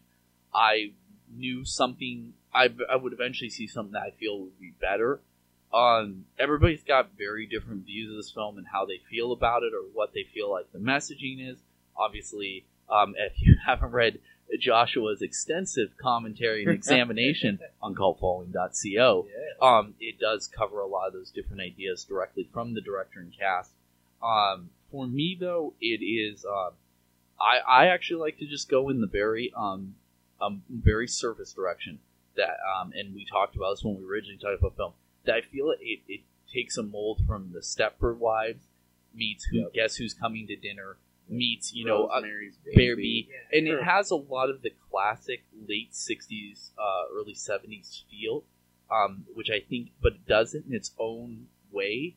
That's where I find it a works. lot of enjoyment it's for me. It's paced really meticulously, Very but it's not dragging its feet like the way like something like Stepford Wives or Rosemary's Baby is. When you watch it now, you know what this movie's about, and you're kind of like well, let's get to it when you watch Stepford Wives. But this, it's like, no, there's interesting things going on throughout that, like, even Totally. when it's not specifically explained, like the Behold the Coagula video, Yeah. I'm just like, man, that was really interesting. And I Yeah, absolutely. And I just like, I think it's one of the reasons this film is so popular as well. I mean, it made a shit ton of money, especially for its budget. I think one of the reasons is because you could totally watch this movie and not even think about its underlying meaning. Oh Yeah. Just watch it as a thriller. Yep. Well, yeah, Watch and it as a horror. And there's a lot of people I've you heard watch people who watch it as a comedy, Yeah, and right, I've heard right. people that are like, because there's so many meta narratives you can take with this. You could take like, oh, you know, like with the friend who works for the TSA, you could do a whole commentary on like, you know, how is he like the character in Scream that knows all the tropes of a movie? Yeah. Right. You know? Yes. Yeah. but much funnier than Jamie Kennedy. But it's one of those things. Like, and I mean, anybody who knows me personally. I mean, the way I feel about it, I don't believe in woke or any of that kind of elements, and I have no problem saying that because I think you can make a very sharp social commentary, and I feel like Jordan Peele's in this movie is powerful without being bludgeoning. Yes. And that's an important thing. I think the fans or some of the opportunists of this film are the ones who are so rushing to virtue signal about it. And I don't think that that's his message. I never did feel that way. I feel, and as Joshua really hit up, is that you can take it a bunch of different ways, the way you want to. But in the end, it's just one of those films where horror is a really stagnant genre. It's you know, a lot of people are doing a lot of the same things. And so for a film to come out that is truly horrific in a lot of different ways. And that's one thing I really think this film is very, has a lot of talent in, is that it is so many different horror elements to different people that I feel like when you kind of, again, I don't know why Adam was trying to say his, it's like that universal nature of it is something that's really important. People, I just don't think that there's enough films like that anymore. Really? That so I just really enjoyed this movie from the time I saw it in subsequent watches, and I see it's another one like layers. Like you see different things in it every time you catch up. I mean, obviously there's so many, but I just feel like in the end, a truly, no matter how many different influences it had, it's a truly original film. Well, it is, And that's one what's thing, important to me. You know what Jordan Peele did that one of the things that I absolutely love about it is that like those influences are there and they're so obvious if you're looking for them, but you don't need to. I mean, it doesn't feel. Now, I love Tarantino, but it's like it doesn't ever talk about its references, right? It Yeah, doesn't exactly. make those references. Yes. They're simply there. I mean, like he based the car in the beginning on Jaws, you know, or like also Duel, and he wanted the neighborhood to look like the neighborhood in Haddonfield, Illinois from Halloween, and he wanted, you know, and he used the same color font as in the beginning of The Shining. Yeah. And there's a bunch of Shining references, but Yeah, all there of is. those things, like even it's like none of them are sticking out like a sore thumb. No. Like you can just watch this film and it manages to do that. Like it manages, I don't know, in this really interesting way to like be inoffensive in so many ways. Like in terms of, it's like to people that might be a little standoffish to things like, you know, what they see as SJW stuff or virtue signaling. This is one of the most SJW woke and virtue signaling movies out there, and the fact that people out there who are so opposed to those things can still enjoy the film says a lot. You know, it really, really does. And the fact that people who may be racist-ass racists can watch this film and still enjoy it and not feel like they're being told, "Oh, well, you're a racist-ass racist." Well, here's the thing. Yeah. It goes right back to what one of you guys said. I don't remember who it was, either you or Kirby, that you can watch this movie on so many different levels that you can actually watch it and not realize that there's any kind of message behind it. Yeah. Or you can delve into it and say, "Oh wow, yeah, this, and this." Well, that's what makes it a good movie. Exactly. It's like you could, It's you know. it's the. Go ahead. Well, I remember watching an interview with John Landis, where like they bring him out to talk, do Q&As at the screenings, and then people will come up to us like, well, you know, in Animal House, when Flounder was doing blah, blah, blah, wasn't that really a commentary on blah, blah, blah, blah, blah? And then I sit there, I look up quizzically and say, well, of course. So good. So good. Yeah. It's the beginning of, I'm just going to date you and not to be ironic at all. It's the beginning of Fat Albert. When Bill Cosby would go, we're going to have some fun. And if you're not careful, you might just learn something. Yeah. You know, There you go. You know, it's exactly what Well, and the fact that some of us here call this movie a horror movie. Some people call it a thriller. Exactly. It was nominated for Best Comedy at the Golden Globes. Wow. And I love that, you know, what Jordan Peele's response to that was Get Out as a documentary. Yeah. You know, Nice. and it, you know, it's just it has inspired so many different pieces of conversation and fan art like is in that book. You know, and it's just it's a tremendously important film. You know, 100%. It's not just an incredible genre. Well, and that's kind of like what you said. There are people who will take that this is an SJW film and all those type of things, and plenty of people who will not. And that's an important thing where people can find their own meaning in a film. Exactly. Is a hugely important thing because that's the common ground that people find in movies or in art or whatever it is. Because the thing is you can have the way in which people communicate ideas that they want.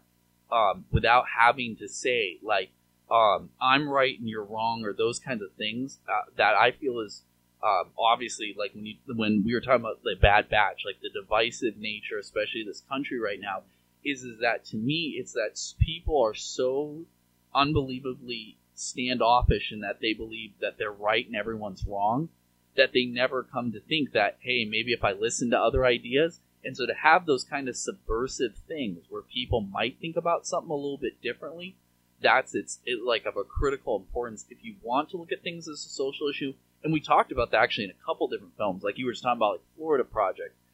To see things, it's how the other half lives. It's how hidden population, hidden homeless.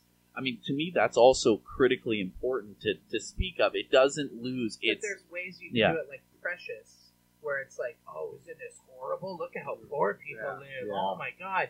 And there's ways that you can do it, like the Florida Project, where it doesn't do that, and like Get Out, which, again, I think that is to the film's credit. The fact that there are people who I think would be very much would feel like they were being preached to if the knob was turned a little bit higher. Right. But this film doesn't do that. It was perfectly done. That's a There great you way. go. That's a great way to put it. How the knob is turned to things and stuff is a hugely different So thing. what was your number 2, Josh? Yeah.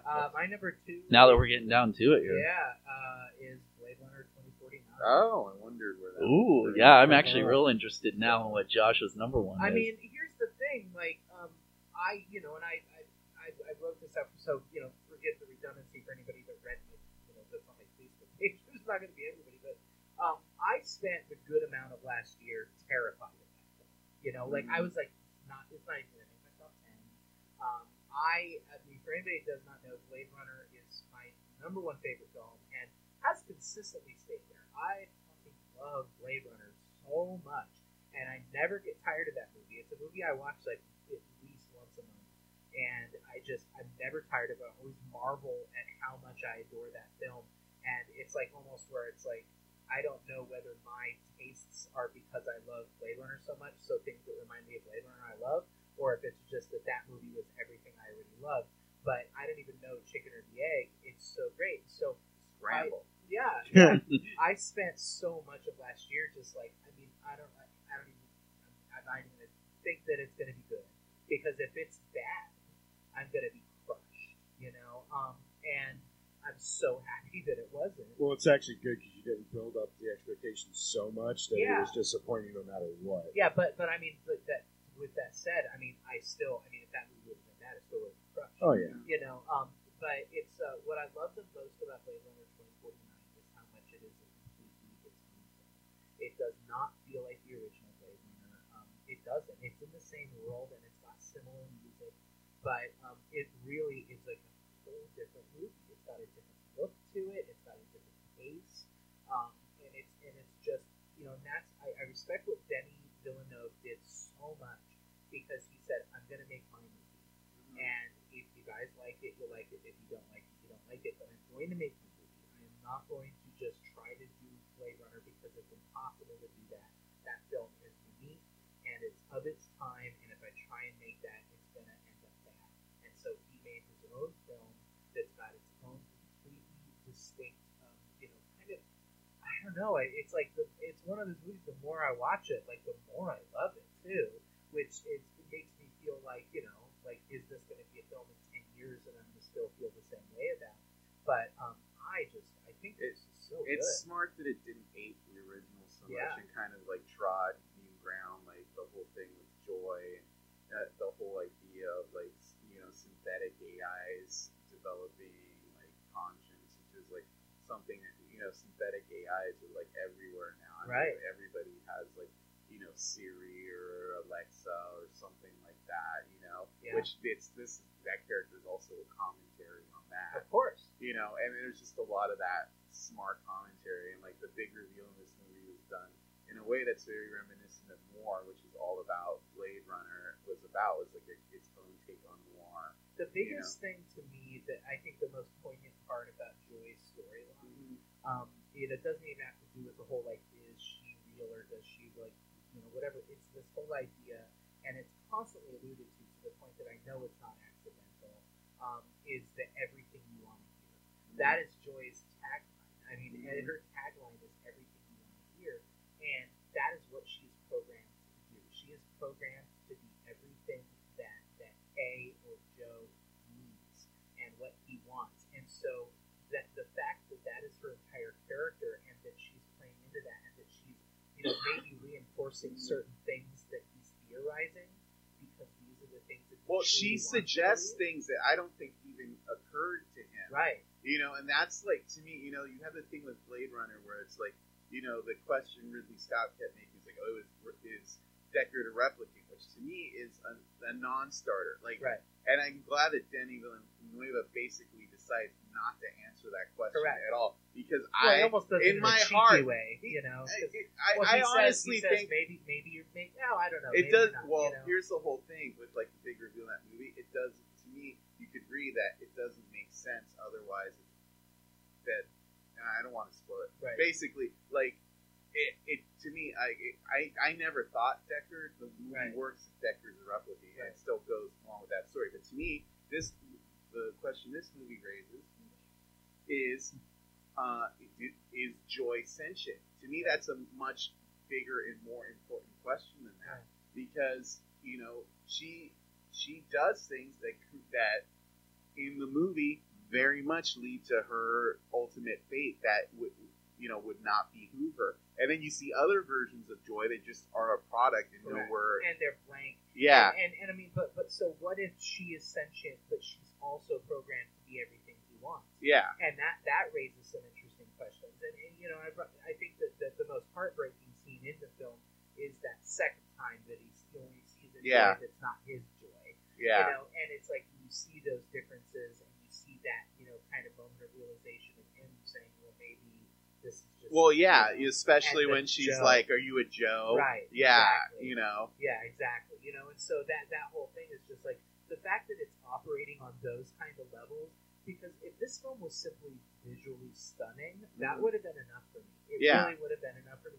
But the fact that it doesn't, it goes and it asks. Yeah, it improves in the movie in a lot of ways, because you see the first movie, like you have Tyrell, who's like this imperious kind of like emperor figure. Everyone worships his genius, and he has seemingly almost no ego. Like he's a god, like he's a godlike figure to his children. It's like, oh, I can't give you more life. And Niandra Wallace is basically like trying to, I am God. He is nothing but ego. Yeah, right. Pure ego. Not. It's just interesting contrast that like are night and day to the original. I guess it creates a contrast to that figure. Where like this is how this character was. What if we turned it this way? Yeah. And I find that much more interesting. Even his own personal replicant is basically like, well, I'm willing to lie to my creator to basically get what he wants. And a really interesting thing also when I was watching the special features for that film is that she is essentially a 12-year-old, and that's the way that she played her. Is that she is basically a petulant and overpowerful child. Yeah. So yeah. Anyway, I just think again, Blade Runner 2049. Love the film. Adam, number 2. Mine was Get Out, so I'm not going to talk about it. Okay. Yeah. I like Blade. Yeah. I thought it was a little slow, though. I mean, I know It's very long. That's Like 2 hours and 45 minutes. Yeah, but I have to say that does give the movie its tone and credit and color and everything that it deserved. If they even tightened up 2 minutes of that movie, it would have just fallen apart and not give it its gravitas. But I just couldn't get past it. Yeah. I don't know if I'd I don't fault It's not anybody something- for that. Yeah. no, and I know, and that's what I'm saying. I had to love, take a bathroom break, and I tried so hard not to. I love the movie to pieces, but it's like how Kirby said, and what I've been saying since day one, since we've been doing movie reviews on this podcast, is that I have to go with my emotions. Yep. And either it has to make me just feel like really, really freaking good about something, or it has to completely destroy me and change me as a person.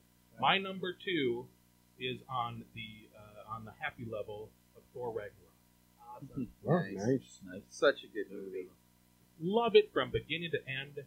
It stands on its own. I couldn't even tell you how it's like setting anything up to like the next thing that he's going to show up in, whether that's the next Avengers movie or what. I don't even care. They could not make another Thor movie again for the rest of my life. For all I care, this is great. This is wonderful. I mean, obviously, what we do in the shadows really put high expectations for me on this movie, and it exceeded that. For a long time, it was sitting at my number 1, but and then people ask, well, you love Guardians so much, and then how is this compared to Guardians? Guardians is still my number 1. I think I'd watch Guardians over Ragnarok, but boy, are they just like, they're rubbing flesh. Yeah.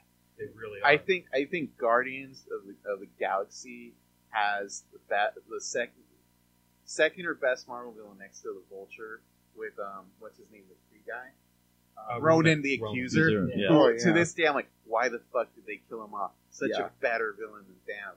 This movie has the Grandmaster, who's an amazing villain.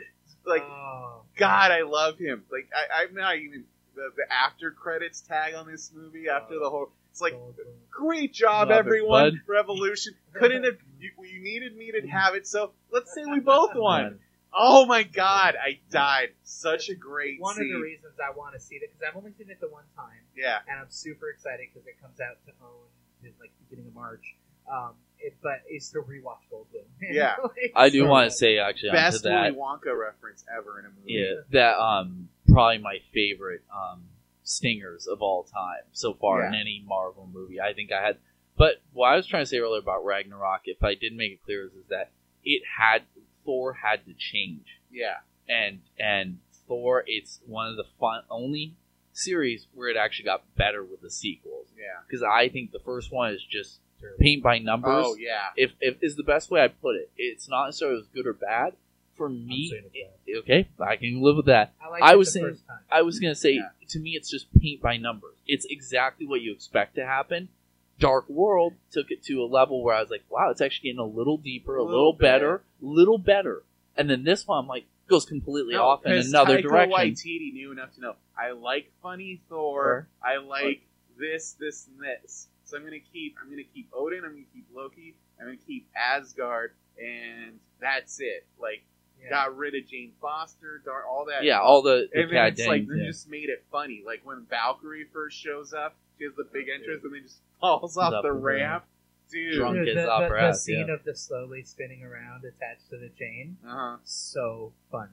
Like, I mean, what a great way to open it up. It's like comedy of manners, Well, and even just the bit, like, I put Odin in a home, is just kills me. Like, just hilarious thinking of Anthony Hopkins. I really thought they were going to go and he was going to be playing, like, Bridge or some shit like that. And I was like, this is going to be awesome. Well, and then it was even better. Again, like, the expectation I had versus what happened was, like, if a movie can surprise me, especially a comic book film, that's my last line on Ragnarok. It's just that it was unexpected every step of the way. also one of the best trailers I've seen all year. Yeah, I laughed very my good. ass off just at the trailer, let alone the film. I think one of the things I said in my review of this movie is like, this is a Thor movie that you could watch when you're getting high in your van in the 70s listening to Led Zeppelin. Like you're like, this is an album cover you're getting high in a van. It's like it's kind of awesome that way. Well, and they used the song so well, like perfectly every time. Like that the end when they're on the bridge, and then all of a sudden it just strikes up right at the time when you want it to. Because you're thinking, I was sitting there watching the film and going, okay, where are they going to go? Now it's just going to be like this massive battle, 3 different battles that were kind of overlooking on this bridge. But it goosebumps all the way up and down, everywhere, big smile on my face when it hit just at the right time, and it got my adrenaline going again. Yeah. Where, like, as most movies, as we were saying, with like the Wolverine stuff, or whether it's like, or even like in Wonder Woman, where it's like, okay, here's the big boss battle. They kind of, even though it was pretty straightforward, Greg Lanier in that way, it gave you a little boost. Like, you're like, yeah, kick their ass. Right. Mm-hmm. Yeah. And I don't think it should it should go without mentioning just like how freaking great looking that movie is. You know, it's a lot of CGI and stuff like that, but like the color palette that film uses, and I just, it looks really awesome. Especially for like a garbage planet. When someone says, hey, this is a garbage planet. Yeah. I just love all the weird little nods to just like, how like the Grandmasters, like, Ford is basically like a Jack Kirby drawing brought to life. Exactly. Or how the people in the crowd have Hulk hands. Yeah. It's just stuff like that. Very fun. Yeah, great fish. All right, now we're down to the number one. Numero uno. All right, what's your favorite movie? Right. So my number one was Arthur, Legend of... No, I'm joking. Oh my god. I'm joking. No, my number one was Get Out. Nice. So Nice. Though you really should read Jasper's review of King Arthur. It's Yes. fucking awesome. We started watching that movie. And I was being nice. I was trying to be nice. Yeah. It's so hard to get through. So, and I know we did a lot of talking about Get Out. Just a second, I Get Out is also my number one. Woohoo! Anybody else? Yeah. Anybody else? No. Okay, so I'm very much in agreement with you on that one. And it was close because like Blade Runner 2049, I really love that movie. It's like I was really going in between. Like, what is my number one? What's my number two? It's either Get Out or it's Blade Runner. It's one of those two. Really, and I am dead serious. I really thought you were going to say Valerian, and I was going to fucking punch you on air. It's not even in my top 15. I still love that movie. I still love that movie, but I love it in like a, hey, I know this like is the trash. ultimate contrarian stance. Like, no. It's like I understand the movie's trash, but I still love it. Like, that's okay. Cheers to that. Yeah, it's not even a top 15. But again, it's like the reason I had to give Get Out the edge was because of the fact that I do feel it is an important film. Now, with that said, again, it does not beat it over your head, its message. But, I just think that 2017 taught us that film is still an important film, and that the message that it's saying, and that, whether we like to talk about it or not, or keep things all nice, like racism is alive and well in this country, and we need to have a goddamn conversation about this at some point. And this film went out there and it was this film that like you could watch and didn't feel like an issue film and didn't feel like it was trying to have a conversation with you, but the conversation was happening. And you could just watch that film as a comedy or a horror or whatever and enjoy that film and appreciate it for what it is. The simple fact of the matter is that the very idea of the sunken place and the things that film is telling you are there, and even if it's subconscious or subliminal or whatever you want to call it, it's having a conversation with this country needs to have. And I saw a really great quote of it that said that this film did not react to our times as much as it's ridiculous. Yeah. I believe that's one of the ones in that. Yeah. And so, and again, for me, that is what gave it the edge. Because if it was just a freaking awesome thriller, it probably still was my number 2 or my number 3. But the fact that it's that awesome thriller that I believe is also, for our time snapshot, very important is what we're going to do. Well, here's the thing. I'll just say 2 quick things about it. I'll be done. My main reason for this is There's nothing I love more than a movie you watch and halfway through it you're like, I'm gonna need a couple of hours to have a conversation about this movie after it's over. Right. You know, and leading into that is my cheap plug. My friend Doug and I had so many conversations about this movie after it happened that we kept saying, "Oh man, we need to podcast this. We need to podcast this." Well, on my other podcast, The House of Freaks, you can check it out on SoundCloud. Yeah.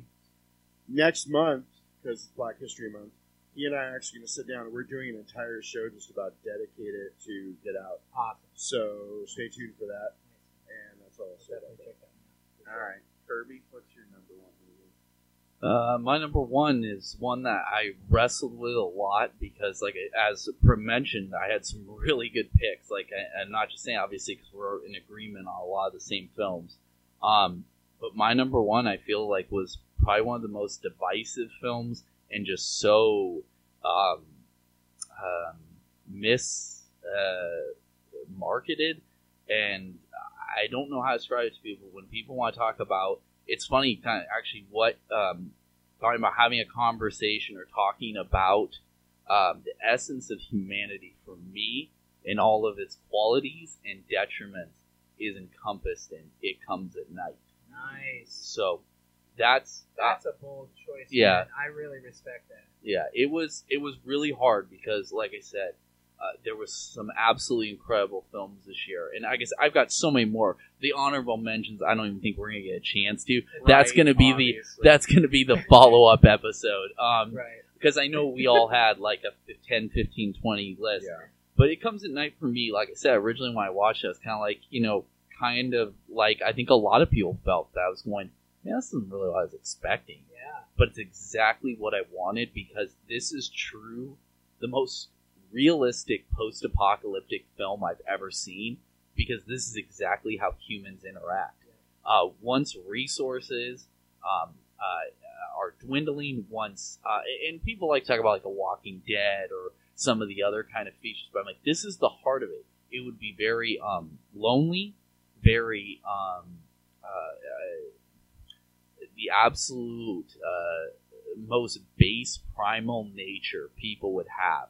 They would do the most horrible things to each other. I mean, we already do so many horrible things to each other.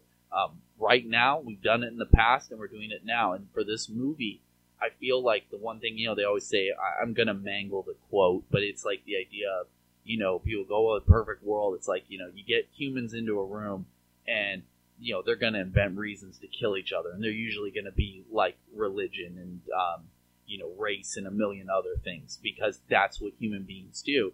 And in this case, the whole question of this film is who opened the door.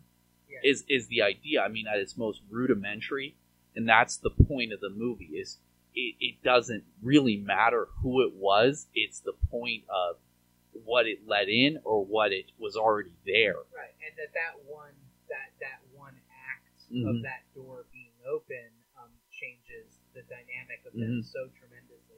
Yeah, I just rewatched this film this week actually for the first time since seeing it in the theaters. I picked it up on sale on Blu-ray, and I was like, well, I don't know how often I'm going to watch this movie. No, it's not. But I want it in my collection because I respect what it's doing so much. And boy, the way that this film defies what you thought it would be and what it actually ends up to be is it's so impressive.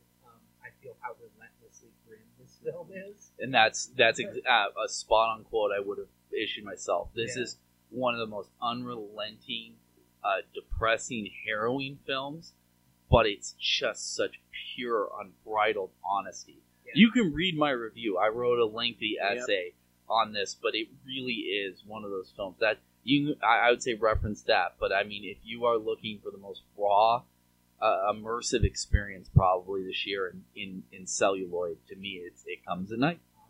Perfect. All right, just to get through this quickly, I think if you guys know me, you would know what my number one pick is. It ended up being The Shape of Water by Guillermo del Toro. Film. Really, best picture of the year. Best picture of the year for me. I struggle with this a lot. Careful with spoilers. I think I'm the only person. I'm not going to spoil the movie. So. I will say that this could stand up with any of the classic Universal monster movies. At the same time, it's a human story, and you could say it's Amelie from the Black Lagoon. You could say any number of superlatives.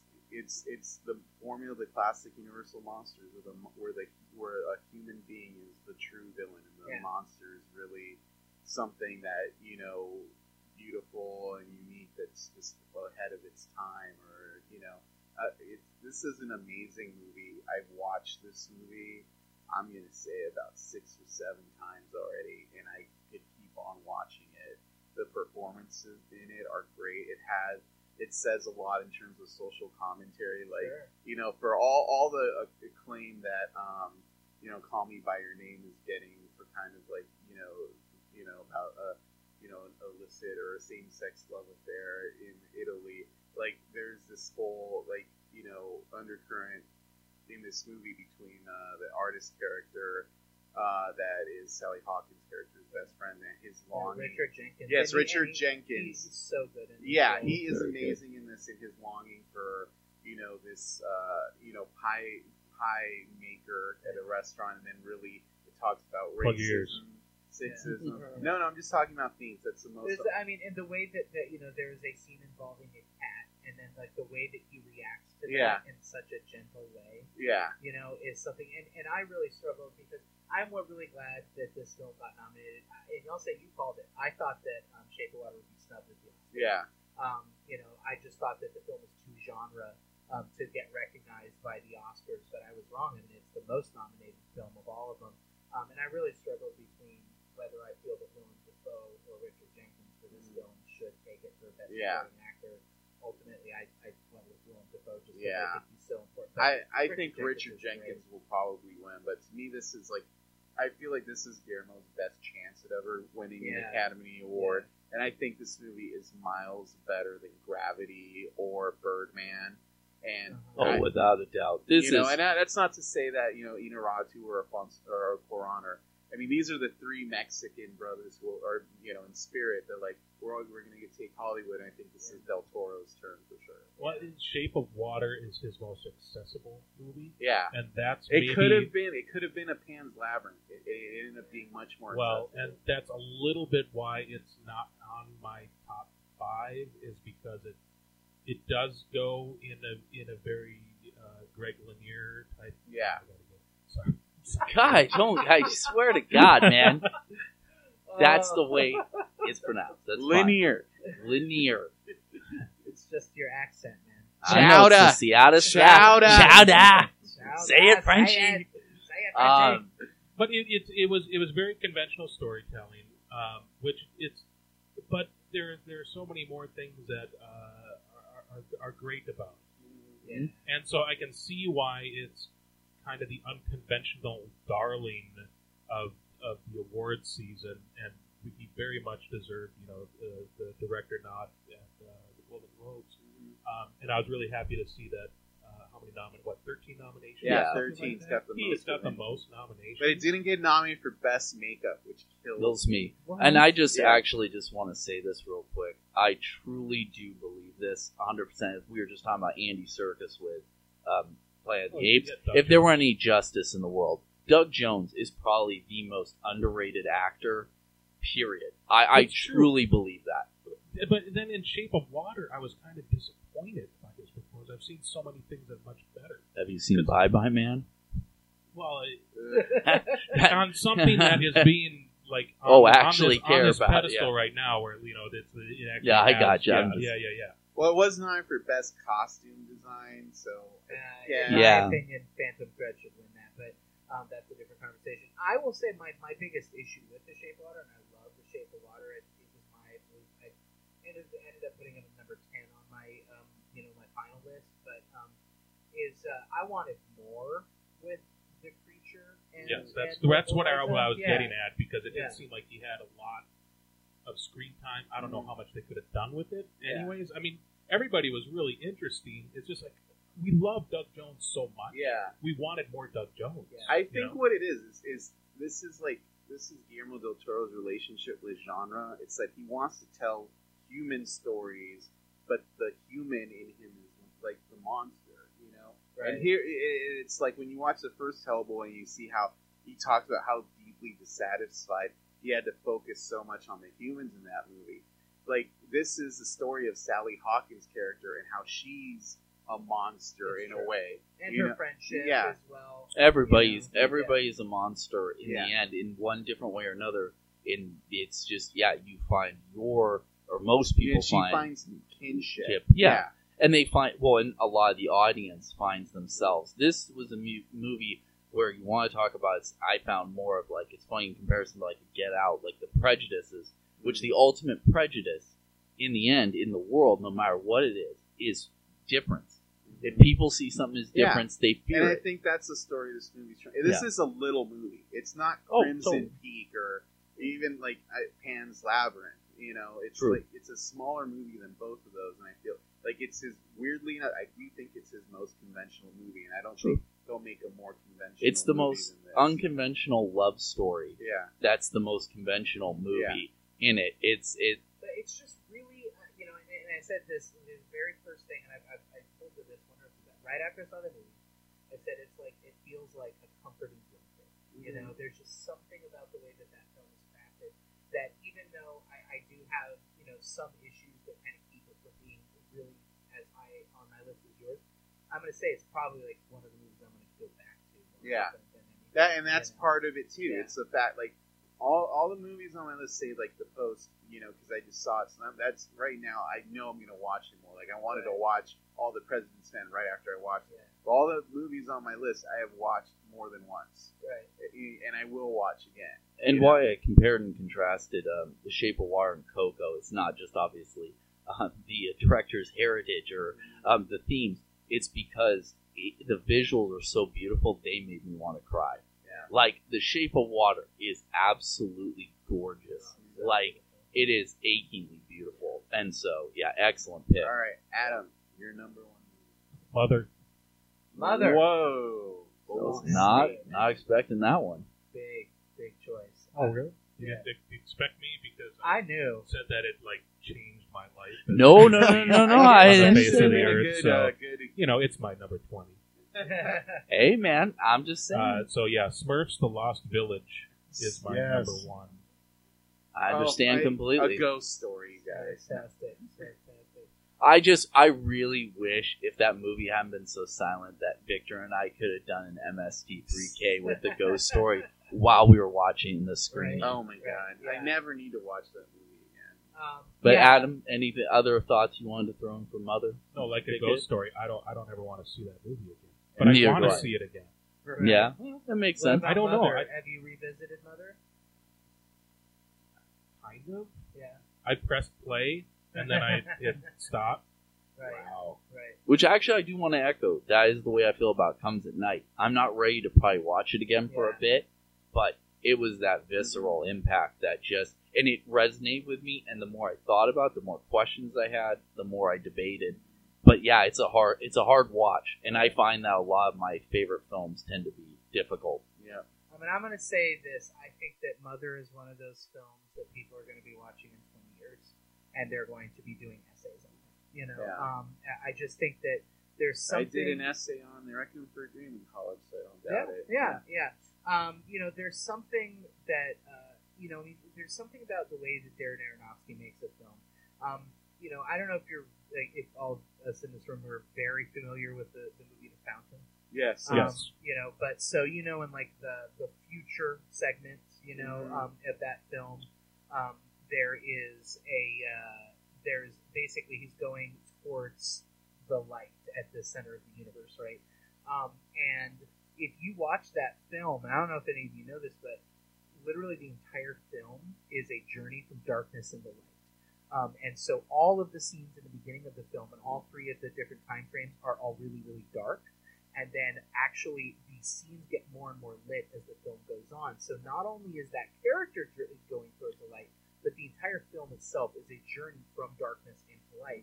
And there's levels at which Darren Aronofsky works as a filmmaker that are just like what nobody else is doing out there. He's a true genius. And so to take that and apply it towards what he's doing in Mother, again, like it's just a jaw-dropping experience. And it's either when it's going to work for you or it's not. And it is probably the most polarizing word of the day. of all the films that we've discussed, right? Yeah, exactly. And it is because a lot of critics hated it.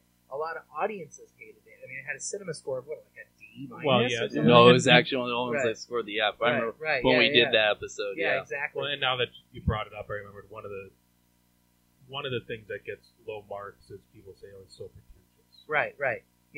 You know, Exactly. How dare they do something original and from someone's vision? I mean, people complain all the time, and why doesn't Hollywood do anything original? How bold was it to have Mother in the theater? Yeah, very bold. I mean, it was at Alamo Well- for probably at least 3 weeks. And the thing that I think that it really is that film, and again, I don't even want to say it was marketed wrong, but it's but to have that film and to push it to as many screens as it did as a Jennifer Lawrence joint was that's not the right way to sell Mother. I will say this was a much better use of Jennifer Lawrence bringing people than Passengers was. Yeah, And that's for me sure. not having seen it. Right. So Yeah, I that did see was. no, it brought people I in, did see but Passengers. that's the thing. I mean, just watching that film, and then you'll know this too when you watch it for the first time, guys. Just try to imagine normies watching this movie. You know, it's one of the most incredible things. I would have loved to have just sat outside of a theater as people walked out of this movie. True. Because this movie is not for normies. This is an art house film. Yeah. And yet it was put in all these screens, and it has one of the most bankable actresses in the world in it. So that's a fantastic choice. And It does say a lot for Jennifer Lawrence. She does get behind a lot of these small because was it God, it's not American Splendor. It's American Hustle. Yes, American Hustle. I mean, that movie's amazing, and the fact that her, Bradley Cooper, get behind these big directors, or these directors that have vision and let them do their thing. Yeah. It's kind of I commend that very fully. So I say to wrap it up, let's just quickly go through our top 5. I'll just say mine. My number 5 was Bad Batch. Number 4 was Mother. Number 3 was The Florida Project. Number 2 was Blade Runner 2049. Number 1 was Get Out. All right, Adams. Oh, what were mine? I made it up as I went along. Ingrid Goes West, Dave Made a Maze, War for the Planet Apes, Thor Ragnarok, and Mother.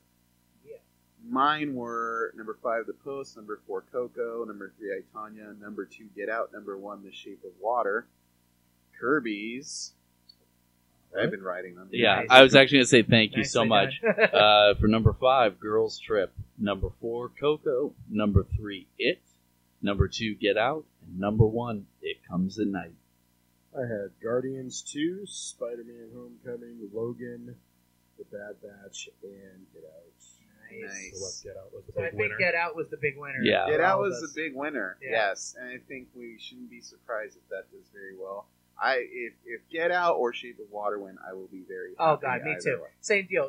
Jordan Peele or Del Toro win for Best Director. I'm happy. I just with want to either say one how of them. happy I was to see him win at the Golden Yeah, Globe. yeah, it was very moving. I just am so happy to finally see him recognized the way he deserves to be. Definitely. All right, Perfect. So Well- we're gonna wrap this nearly 3-hour-long Woo! podcast. I promise your next one will be much more of a manageable length as we get used to our dynamic. Anyway, I hope you enjoy our picks. They'll be up on Cult Following CO along with this episode, so you can follow along. And we'll be posting our lists on there. As if you don't want to know what our 6 through 10 are, drop us a note. We will totally mention it. If you like our podcast, share it with your friends. We are up on SoundCloud. We are on the iTunes for Cult Following. And we post the reviews at cultfollowing.co.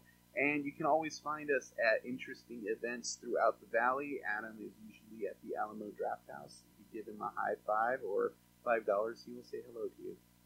If you can find it. Possibly. I can never find it anymore.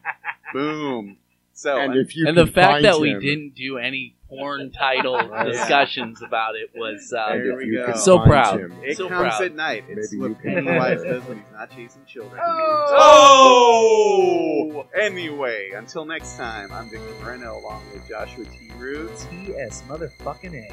Adam Rukowski, Kirby Nelson, and Jasperino. I need a taco. Until next time, beep beep, Richie. Ooh.